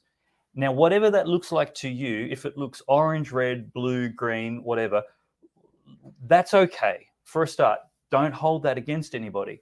But secondly, we follow Jesus, and the Word of God is our foundation and final authority. So once we're on this journey, when we find disagreement, we're not trying to promote uniformity. So the differences are okay, but we are trying to promote unity. Unity in Christ, unity on the Word of God. And so when somebody is going to be voting green, a really serious conversation needs to be happened. And it's not a condemning, how can you be so stupid conversation. It's and not dark green, but watermelon green. When somebody's going to be voting like that, we can say, do you know they're actually anti-human baby killers? And does that line up with the Word of God? And we can have a conversation, because I tell you what, if I'm wrong, I want somebody I trust who loves me to bring that correction, because I don't want to stay wrong thinking I'm right. And ignorance isn't bliss. Ignorance is a liability. Have you seen a good example of like a group church or something doing Chapel. that? Chapel is my local church on the Gold Coast, and the pastors there are just phenomenal. I mean, the interesting thing is he can't even vote, but he's that passionate about people taking an active stance in governance. I mean, I've talked about this a lot. I say, I like your pastor. He's a good guy. He is a good dude. Marshall, and he's just put together the ACL one down there, and they're going to do another one next week for the Senate candidates. Yeah. And it's wonderful. We had over 600 people attend the first one, and I think they'll probably get double that at this next one. Brilliant. But the point here is apathy is the killer, right? If you don't want to take an interest in the people that govern you, don't complain when you're ruled by tyrants. That is the reality. It's like, in fact, people that tell me I don't want to talk about politics, and I say, okay, that's fine. What are you interested in? What really, what drives you, or what are you not liking in society? And it always comes back to politics. There's a decision or a policy that's been made into law, and that's going against their liberties or their freedoms or something that they used to enjoy that they no longer can the way they want to, and they're upset with that. I'll say, okay, well, you are into politics. And the reality is every Australian needs to shake the apathy off, stand up and take the nation back. We've all got a responsibility, and the responsibility's in your vote. And we need a bit of a strategic analysis of this. I look at everything from that military training perspective, and I think, okay, strategy, what is the best outcome for us? And it's interesting, the four parties represented here, we're all agreeing on a few things, right? We're agreeing that we need to take out the two majors. We're agreeing that we need to get in there to create a wedge, to take the balance of power. So how would we do that across the 150 odd seats? Well, let's narrow it down. Where can we focus our efforts? And actually, that's the critical conversation that needs to occur at a national level between the four-party leaders to say, there, and there, we can take them if we just work together. There's a lot of suggestions. I was talking to Jared Rennick today, and he was suggesting that the Freedom Parties need to coalesce and form a coalition of some sort. And he was worried that the vote will just divide and dilute, and at the same time, we agreed that if voters can actually responsibly get into tightly preferencing everybody, then it's as good as a coalition. That the preferences will all flow, and one of the Freedom Parties will ultimately get the most. Now, it changes in each electorate. I think there's nuance here that needs to be reviewed, and they're the conversations that need to be had. It was probably a conversation that should have been had a year ago. It's too we didn't late. even have the candidate. You got it, and that's right. It's too late in an election cycle to do this. It's not but here's the thing: is, and this is something this is my posture all the time, is I want voters to start thinking beyond the tip of their nose. Like, it's not just about this election. I don't think this is our last chance. Every election from here on in will be the most important election we've ever had. It will always be D-Day. The nation can go forwards or backwards. It's the fork in the roads at every election. But we need to actually, what the left have done, what the cultural Marxists have done, is they've had a strategy which is decades, maybe generations in prospect. The strength of Chinese strategy is that they think in 10, 20 and 50 and 100-year game plans. And so while we are thinking what's happening at the next election, and the worst possible thing that could happen is the Labor government, we're not thinking, well, what happens if the Liberal government, the Liberal Party 10 years from now is worse than the Labor government of today? That's the worst thing that can happen.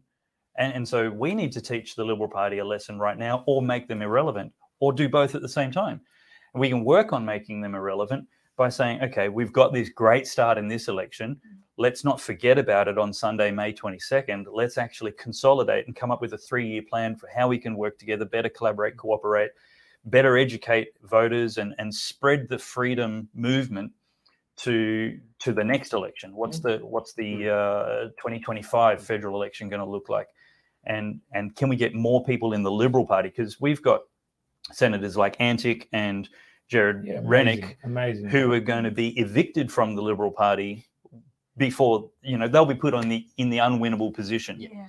And so if we don't have people infiltrating the Liberal Party back, we're going to be losing those people in Parliament. Sometimes you've got to know when to cut and run. I mean, I've voted for my whole voting life, and the writing was on the wall over these last couple of years, and I think it's that point of understanding there's no turning back. You now can we be know in the Liberal two-party Party system, without voting for them. the two-party system has proven how unsuccessful it is because of the mess that we are in now. But it's not a two-party system. It's a multi-party system with two-party thinking. It's two sides of The the same voters, coin. They've actually become the much voters same. are the two parties. There's this partisanship that people have, and I don't want people to get into a new partisanship where they discount good people like Rennick and Antic.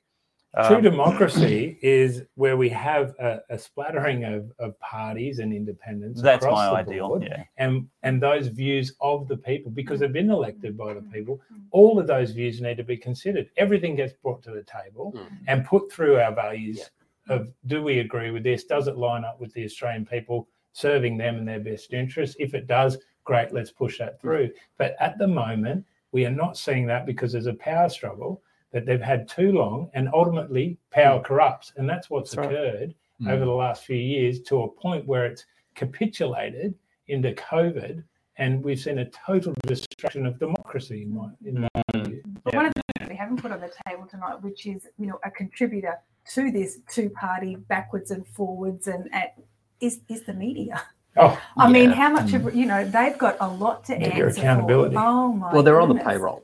They're getting paid. They are getting paid. So until we know that with breaks, algorithms in Google and Facebook, and they are pushing the agenda of the digital party. Identity bill. This is why I'm not being pushing a fear agenda or anything and talking a little hyperbolic. This is our last real chance.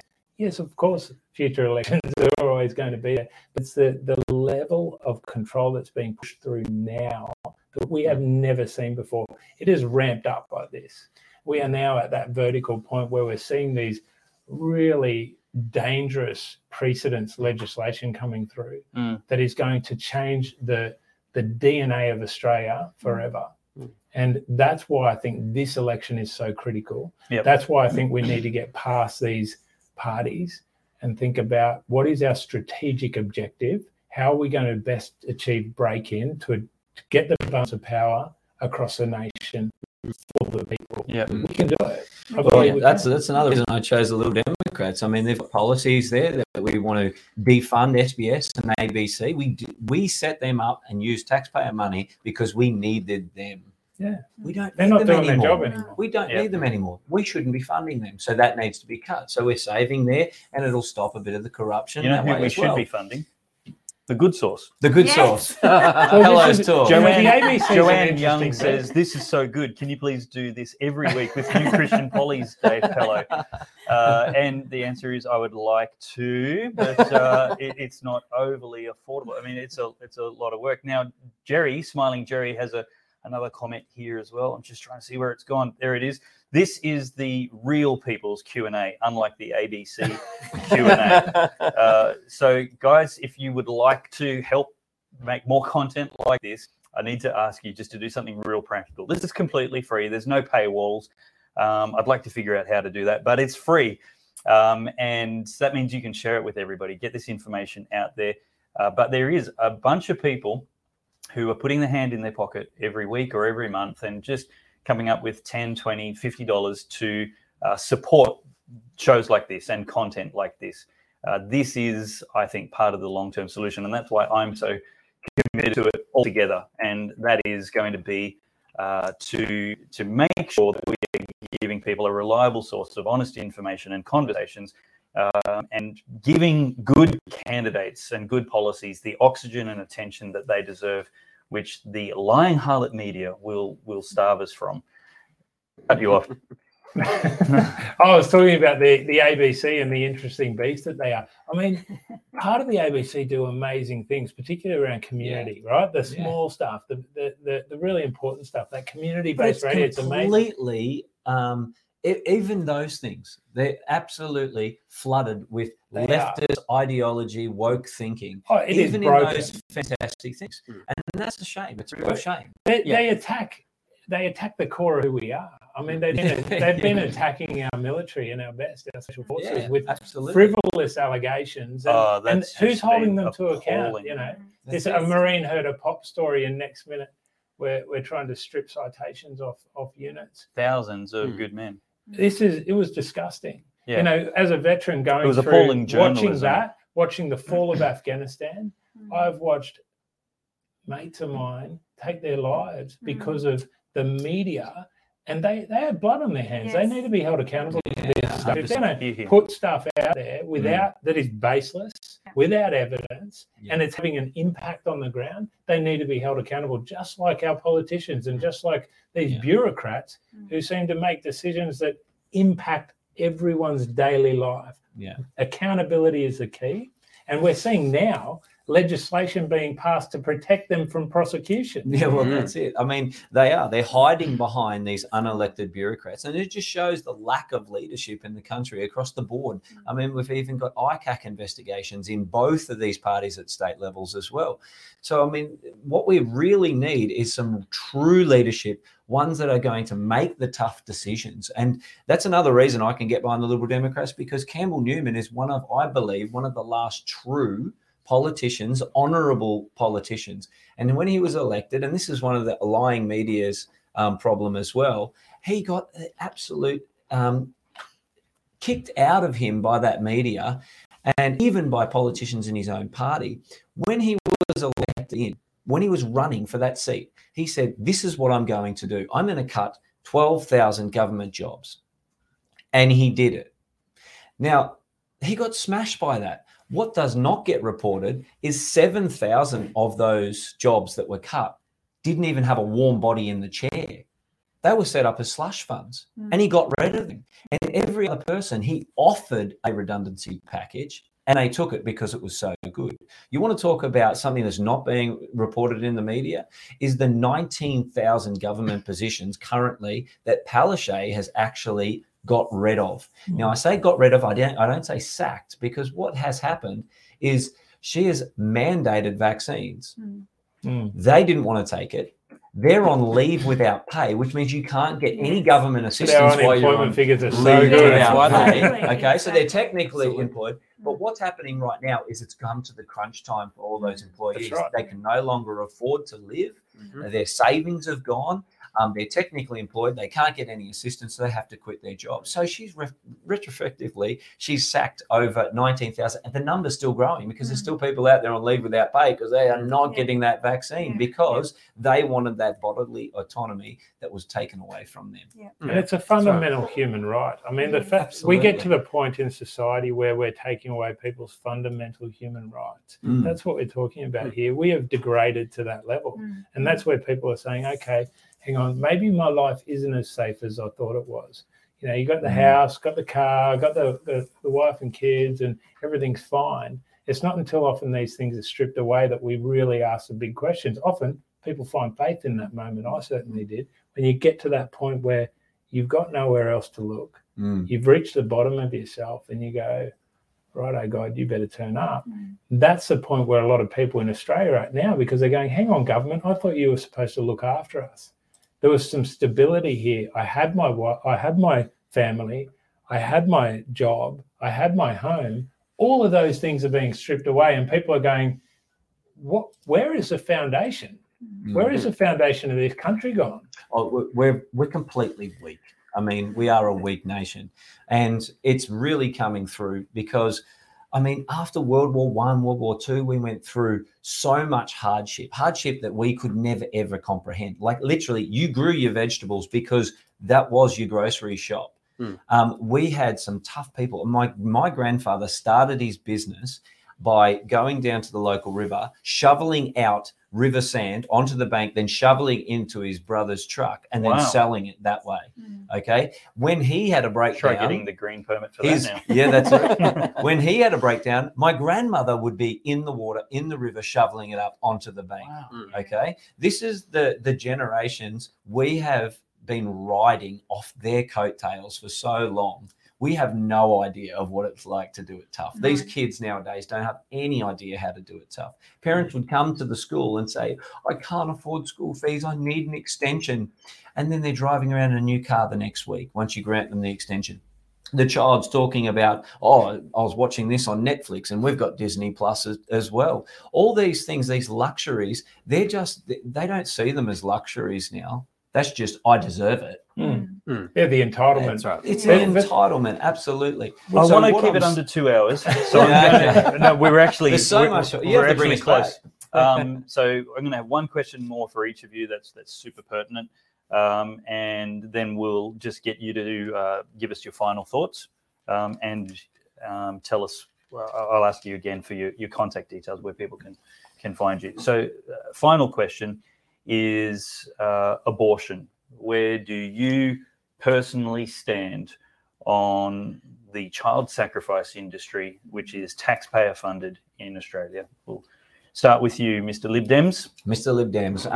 I am pro-life in every sense of the word. So even pro-life with abortion, euthanasia, I'm 100% pro-life as a Christian human being. I think it's absolutely disgusting. A real conservative. A real conservative. I think it's absolutely disgusting what's happened in Queensland right up to the day of birth. And what a lot of people don't realise, and let's talk about it openly here, what is happening is parents having a baby, deciding they have the right to apparently choose whether that child lives or not after birth, and they are getting wheeled into what they're calling cry rooms, and they're being left there to die with no pain medication, nothing.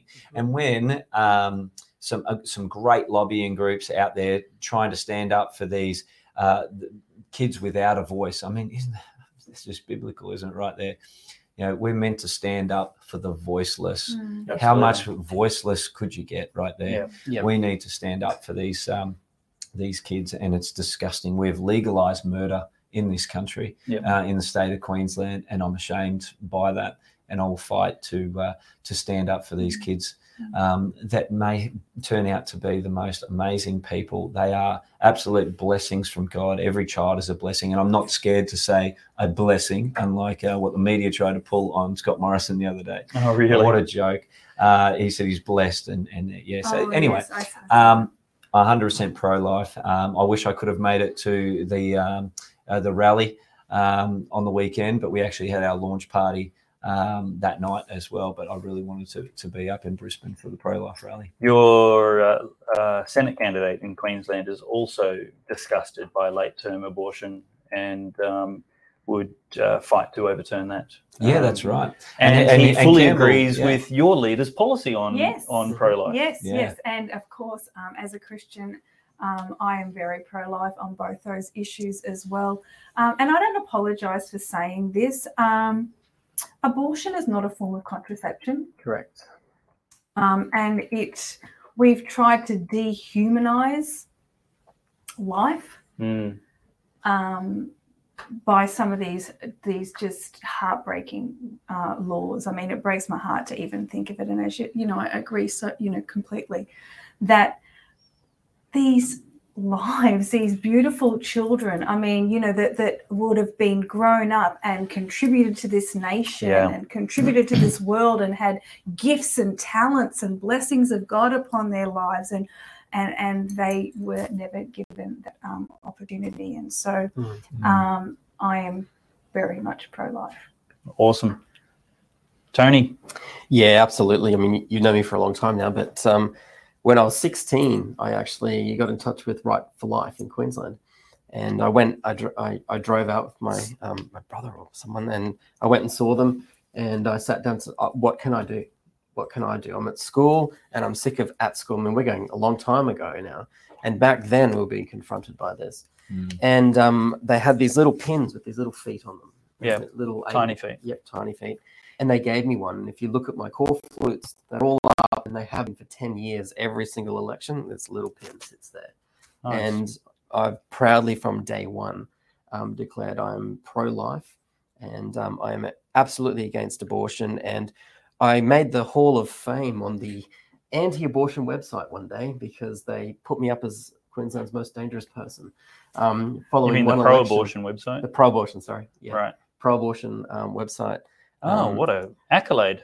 I took a screenshot of it. I'm like, that I've got lots of degrees and stuff in my life, and that takes the cake.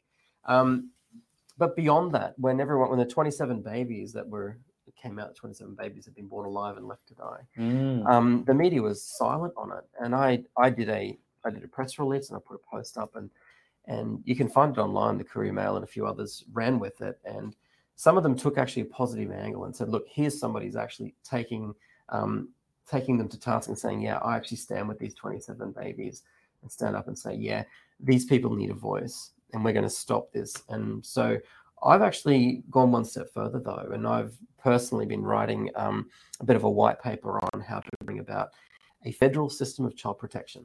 Having worked in child protection, a federal system of child protection would overlay across all states and territories, and attach into that abortion policy as well, which is protecting, because under the Child Protection Act, they don't actually distinguish between in utero and birth. So they can protect a baby in utero because they see it as a life. Interesting. So it is interesting. So it's a space I've been looking at and working on how we can shape policy. And it's a conversation that needs to be much broader and would need the support of many people. Yep. But again, good policy needs to take the lead in spaces, and we can claim those spaces and make it a national conversation, so that we're no longer hiding or assembling, in a park and going, oh, we're over here, and the media turn and focus the other way. Yeah. We can confront this head on, because every Australian is valuable, and we have an obligation under our constitution to protect all Australians. Absolutely. And that's, I mean, it drives me crazy when people say, why do you get an opinion? You're a man. I'm like, I'm a human. Yeah. That's why I get an opinion. Yeah. Because killing babies is wrong. Yeah. I mean, how do you not get that? Yeah. Andy, your personal position, and if there's a party position. Yeah, sure. Personally, I'm pro-life, 100%. I believe in the sanctity of all life, and that we need to protect. In fact, we have an obligation to protect those that can't protect themselves, and give a voice to those that don't have a voice. I'm actually really proud of our party's policy on abortion. I'll send you a copy of it. It's not actually loaded onto the website, but it's something we've spent a lot of time discussing, because there's people that don't all agree with me, just like in society. Right. And we've got nuance in this, and there is nuance. And this is the thing here. We need to have compassion and grace towards people who might find themselves in circumstances where they are confronted with a choice. That is a horrible position to be in. And we need to take time to look at that, to discuss it with respect, to discuss it from a position of not judgment, not condemnation, but actually listening to the voices that are coming out there and saying, okay, but right now in Australia, because we've had this full left or full right view on abortion, we have gotten ourselves into a position where we've got some of the most heinous abortion laws in the world. And it is in a terrible state. And so, as I said, I'm really proud of the Australian Values Party policy on abortion, and I'll be happy to provide that to you. Well, in brief, give us the nutshell. Well, actually, it's pretty similar to One Nation. However, we are pro-life, and then it talks about a pro-choice element. So it breaks down some of that nuance. But certainly a lot of the points that are raised in protection for the child, including medication. What are the other points there is? I'll have to bring it up. But I mean, there's a lot of decisions in there that are based around protecting the life of the child. Psychedelic asks, can a true libertarian be anti-abortion? Psychedelic, my answer is the libertarian pro-science or anti-science?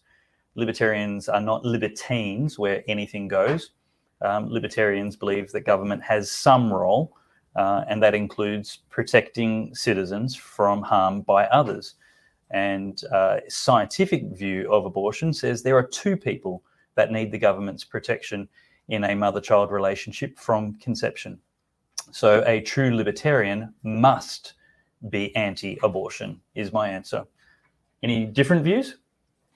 Look straight over to the Liberal Democrat. From the person from the Libertarian Party.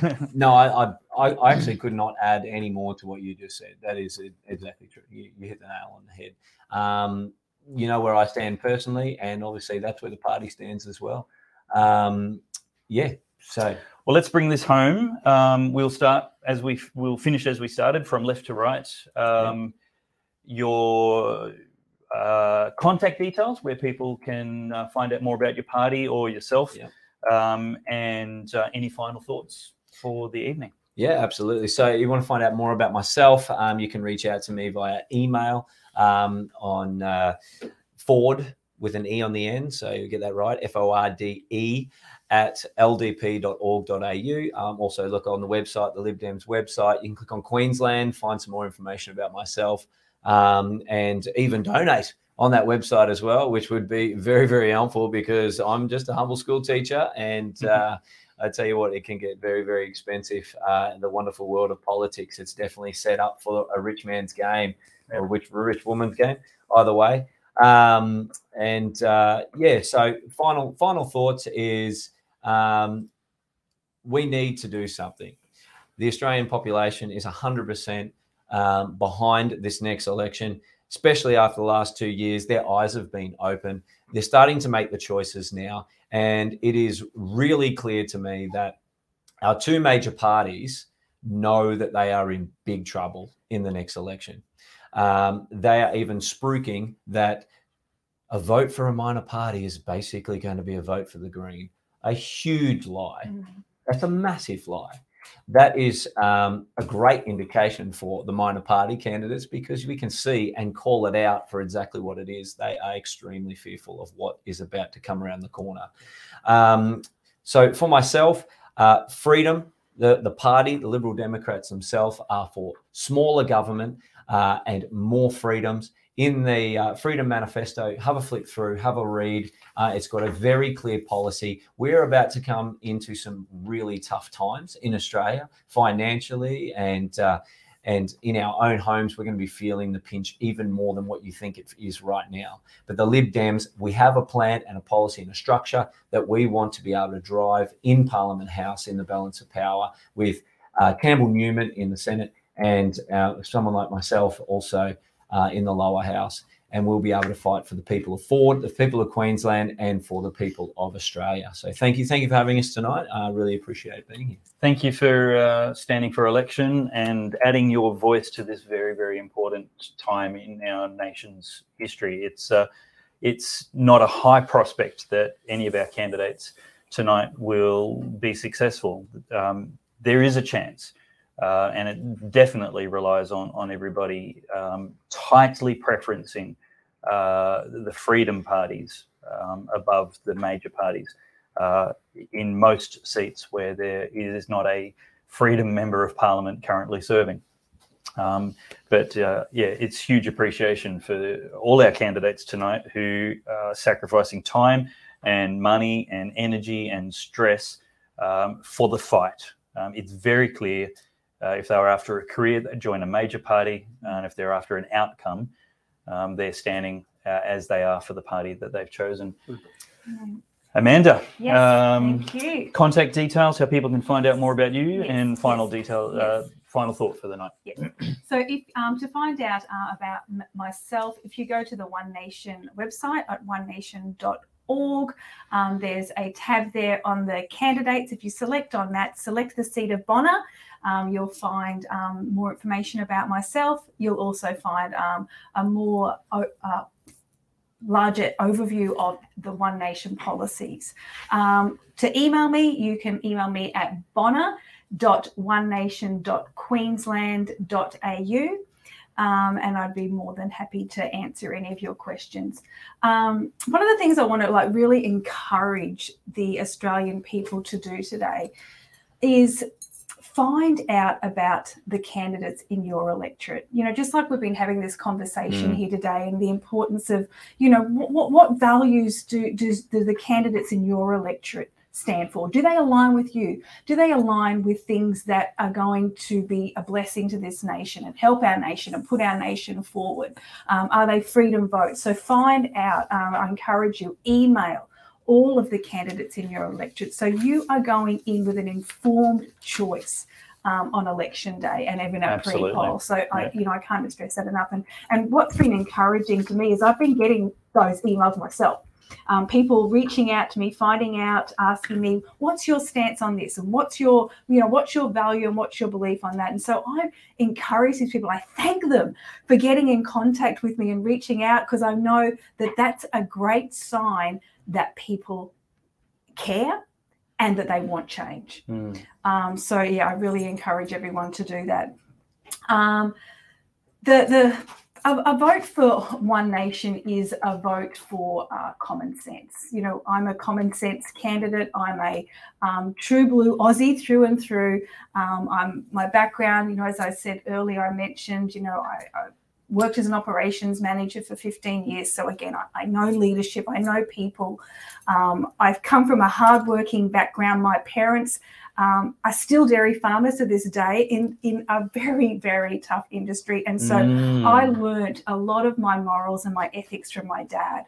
One of the things my dad used to say to me as a little girl, and it's influenced me my entire life, he goes, Amanda, if you have not got your word, you've got nothing. And that has been something that I have tried to live and guide my life, my entire life. And it's always been a conviction. And I've always, you know, if I can't commit to something, I don't like to say it. And so I appreciate that my dad has put that and dwelled that into me as a child. You know, we've got much to be restored in the country.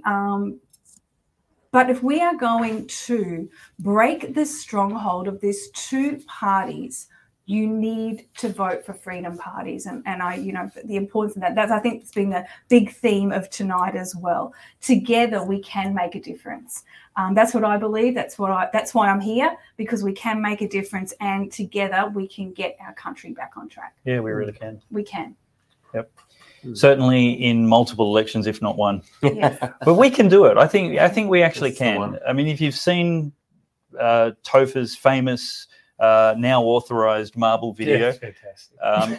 It actually is possible. And this is definitely the year where I think great candidates like Toby and you all actually have a chance where the primary vote for the major parties is crashing.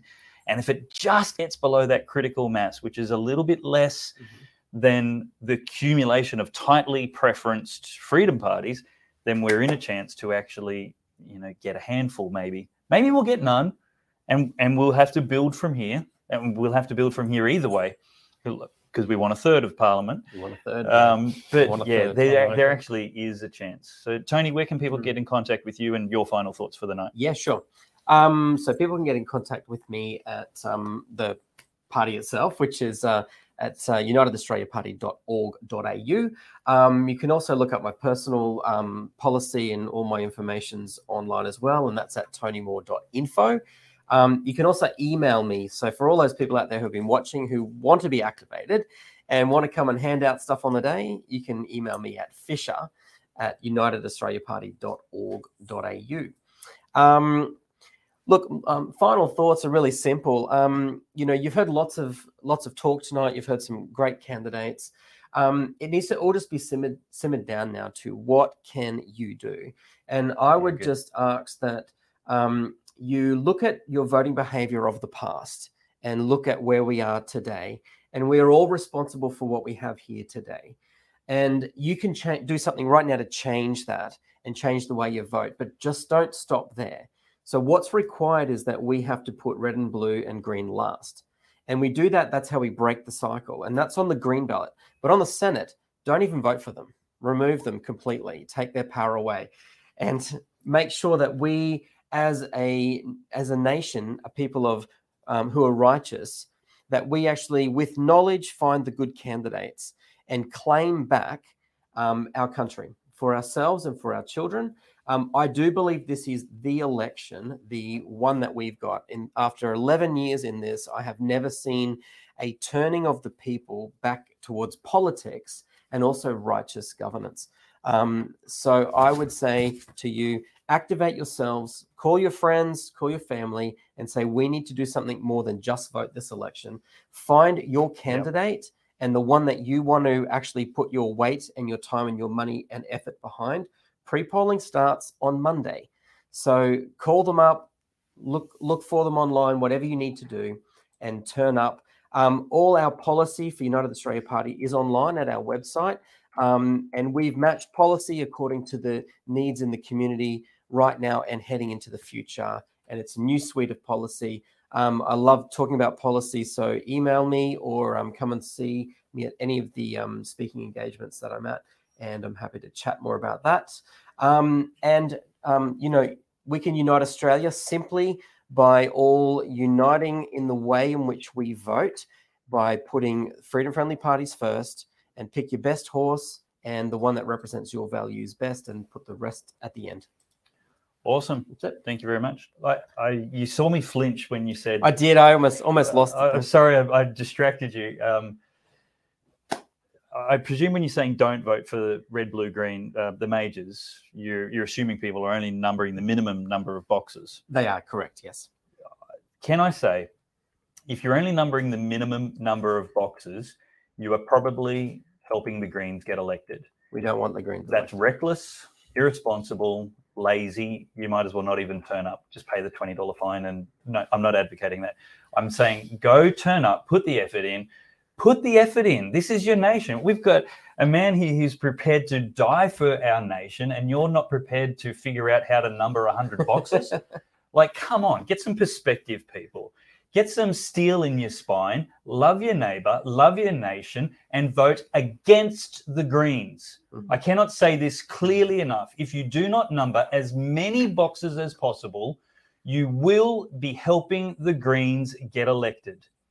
If your vote exhausts, preferencing runs out. That means if your vote hasn't got enough boxes ticked and it doesn't keep getting counted after everybody you voted for has been knocked out, then people in, like, conservatives in the Liberal Party, if it's a choice between the Liberal Party and the Greens, do you want to be out of that conversation? Because that's how the Greens win. You have to number every box. And you do have to put the major parties somewhere, or you will be helping the Greens get elected. We can go into the science of Senate ballots a whole lot, but essentially a partial quota is enough to get the 6th spot. And the person with the most of a quota will get elected to the 6th spot. Now, if your votes, or if all freedom voters only voted 6 above the line or 12 beneath the line, then there's a chance that our preferences are going to exhaust. And the way to guarantee against that is to make sure that if your first 6 and your first 12 get knocked out, then your vote, your ballot stays in the running, stays in the competition. So yeah, don't put the majors in your first 6 or your first 12 if you're voting beneath the line. I agree, but don't stop there. You absolutely have to keep going, or you are effectively voting for the Greens. Guys, say it again, because this is the future of the nation at stake. Number as many boxes as you can above the line or beneath the line. And if you want to leave the Greens off, that's fine. Leave the last box free. But that's how you... Look, we want freedom parties. I'm 100% there. We want freedom parties and a strong crossbench in the upper house and the lower house. But the worst possible outcome is more people like Sarah Hanson-Young, more people like Larissa Waters, more people like the mad cut snakes that populate the extreme Greens party, which are communist to the core. That's the worst possible outcome. And we have to number as many boxes as possible. And that is how we protect our future while promoting freedom parties on the ballot. Does that make sense? It makes sense to me. You agree? I won't be voting for the Greens. I'm sorry I put you off with my huge flinch. we may disagree a little on that point, and I won't go into it here, but I'll talk to you about it afterwards. Yeah, well, you can write an article or make a video. I'll share it. Yeah, that'll be great. Andy. Hey, thanks for having me, mate. And Toby, Amanda, Tony, thank you for your service and standing up to represent your community and the nation. I really hope we meet here in Canberra. Yeah. So where can people find me? Okay, well, if you're in the seat of McPherson, vote 1 Andy Cullen, Australian Values Party. You can check out our website, australianvalues.org.au. if you're not in the seat of McPherson, I really encourage you, check out the Australian Values Party, our policies and our team. You'll go on there, you'll see who's representing you across each state and across a couple of the lower house seats. We stand for smaller government. We stand for a stronger economy. And we stand for a Bill of Rights. I'd love to see a Bill of Rights be written into the Australian government and the Constitution. So to make sure that the things that have happened over these past 2.5 years never happen again, that we protect the interests of the Australian people. This is an amazing party. It is Australia's newest party. It is not tied to some of the issues that some of the older parties have, where they have a history with, lobbyists or party politics or things of this nature. I don't need to vote along party lines. I've had these discussions with Heston, and we talk about every vote is a conscience vote. If you're not voting with your conscience, what are you voting with? And it's probably not good. So every vote for me is a conscience vote. Yeah. I'll certainly speak with all members of my team and the party, and we will come up with great policy that serves this nation. But ultimately, every vote is a conscience vote. So a vote for me is a vote for a positive future for Australia. Brilliant. Thank you very much. And yeah, thank you to everybody. I think I said it specifically to you, Toby, but thank you to each of you for adding your voice to this important national conversation. And it's a great way to get an elevated platform for your voice, is to be a candidate, and it comes at no cheap cost. Thank you very much. And everybody's been very complimentary and encouraged by the caliber of candidates that we have here. And that's really the point, is in your electorate, wherever you are in 151 electorates around this great nation, there is probably a great candidate like one of these tonight, and you're going to have to do a little digging to find the gem. Could be in one of these parties. It could be in one of the major parties. I dare you to keep an open mind and do the honest research, because the worst possible thing is that we actually have a great freedom fighter in the most powerful positions in Parliament, and that's in one of the parties that form government, and then we kick them out. That's like retreating when you're winning the battle. It just doesn't make sense. What we need to do is consolidate and advance and take more ground, not give it up. So make sure you do the research, because they're probably going to be from a freedom party, and quite easy to contact and meet with. Just contact them or their office or their election number and say, what forums are you going to soon? Where can I meet you? What roadsides are you doing? What community office, meeting in a cafe, and the various things that candidates do. You know what you could do is you could actually invite as many of your friends as you can, 2, 3, 4, 20, around to your house, have a barbecue, invite your friends there for 2 or 3 hours, and invite the candidate, your favourite candidate, to come around for 20 minutes, 30 minutes, pop in and say hello. They can't spend the whole night there, they're campaigning, but be gracious and say, pop in and say hello, because I'd like to introduce you to my friends. I'd like to get to know you. And that will be a really great way to help spread the vote. But make sure you contribute how you can to this campaign by volunteering, by donating, by scrutineering, and election night and the coming days afterwards. Can't overstate how important we need an army of scrutineers on Sunday, Monday, Tuesday.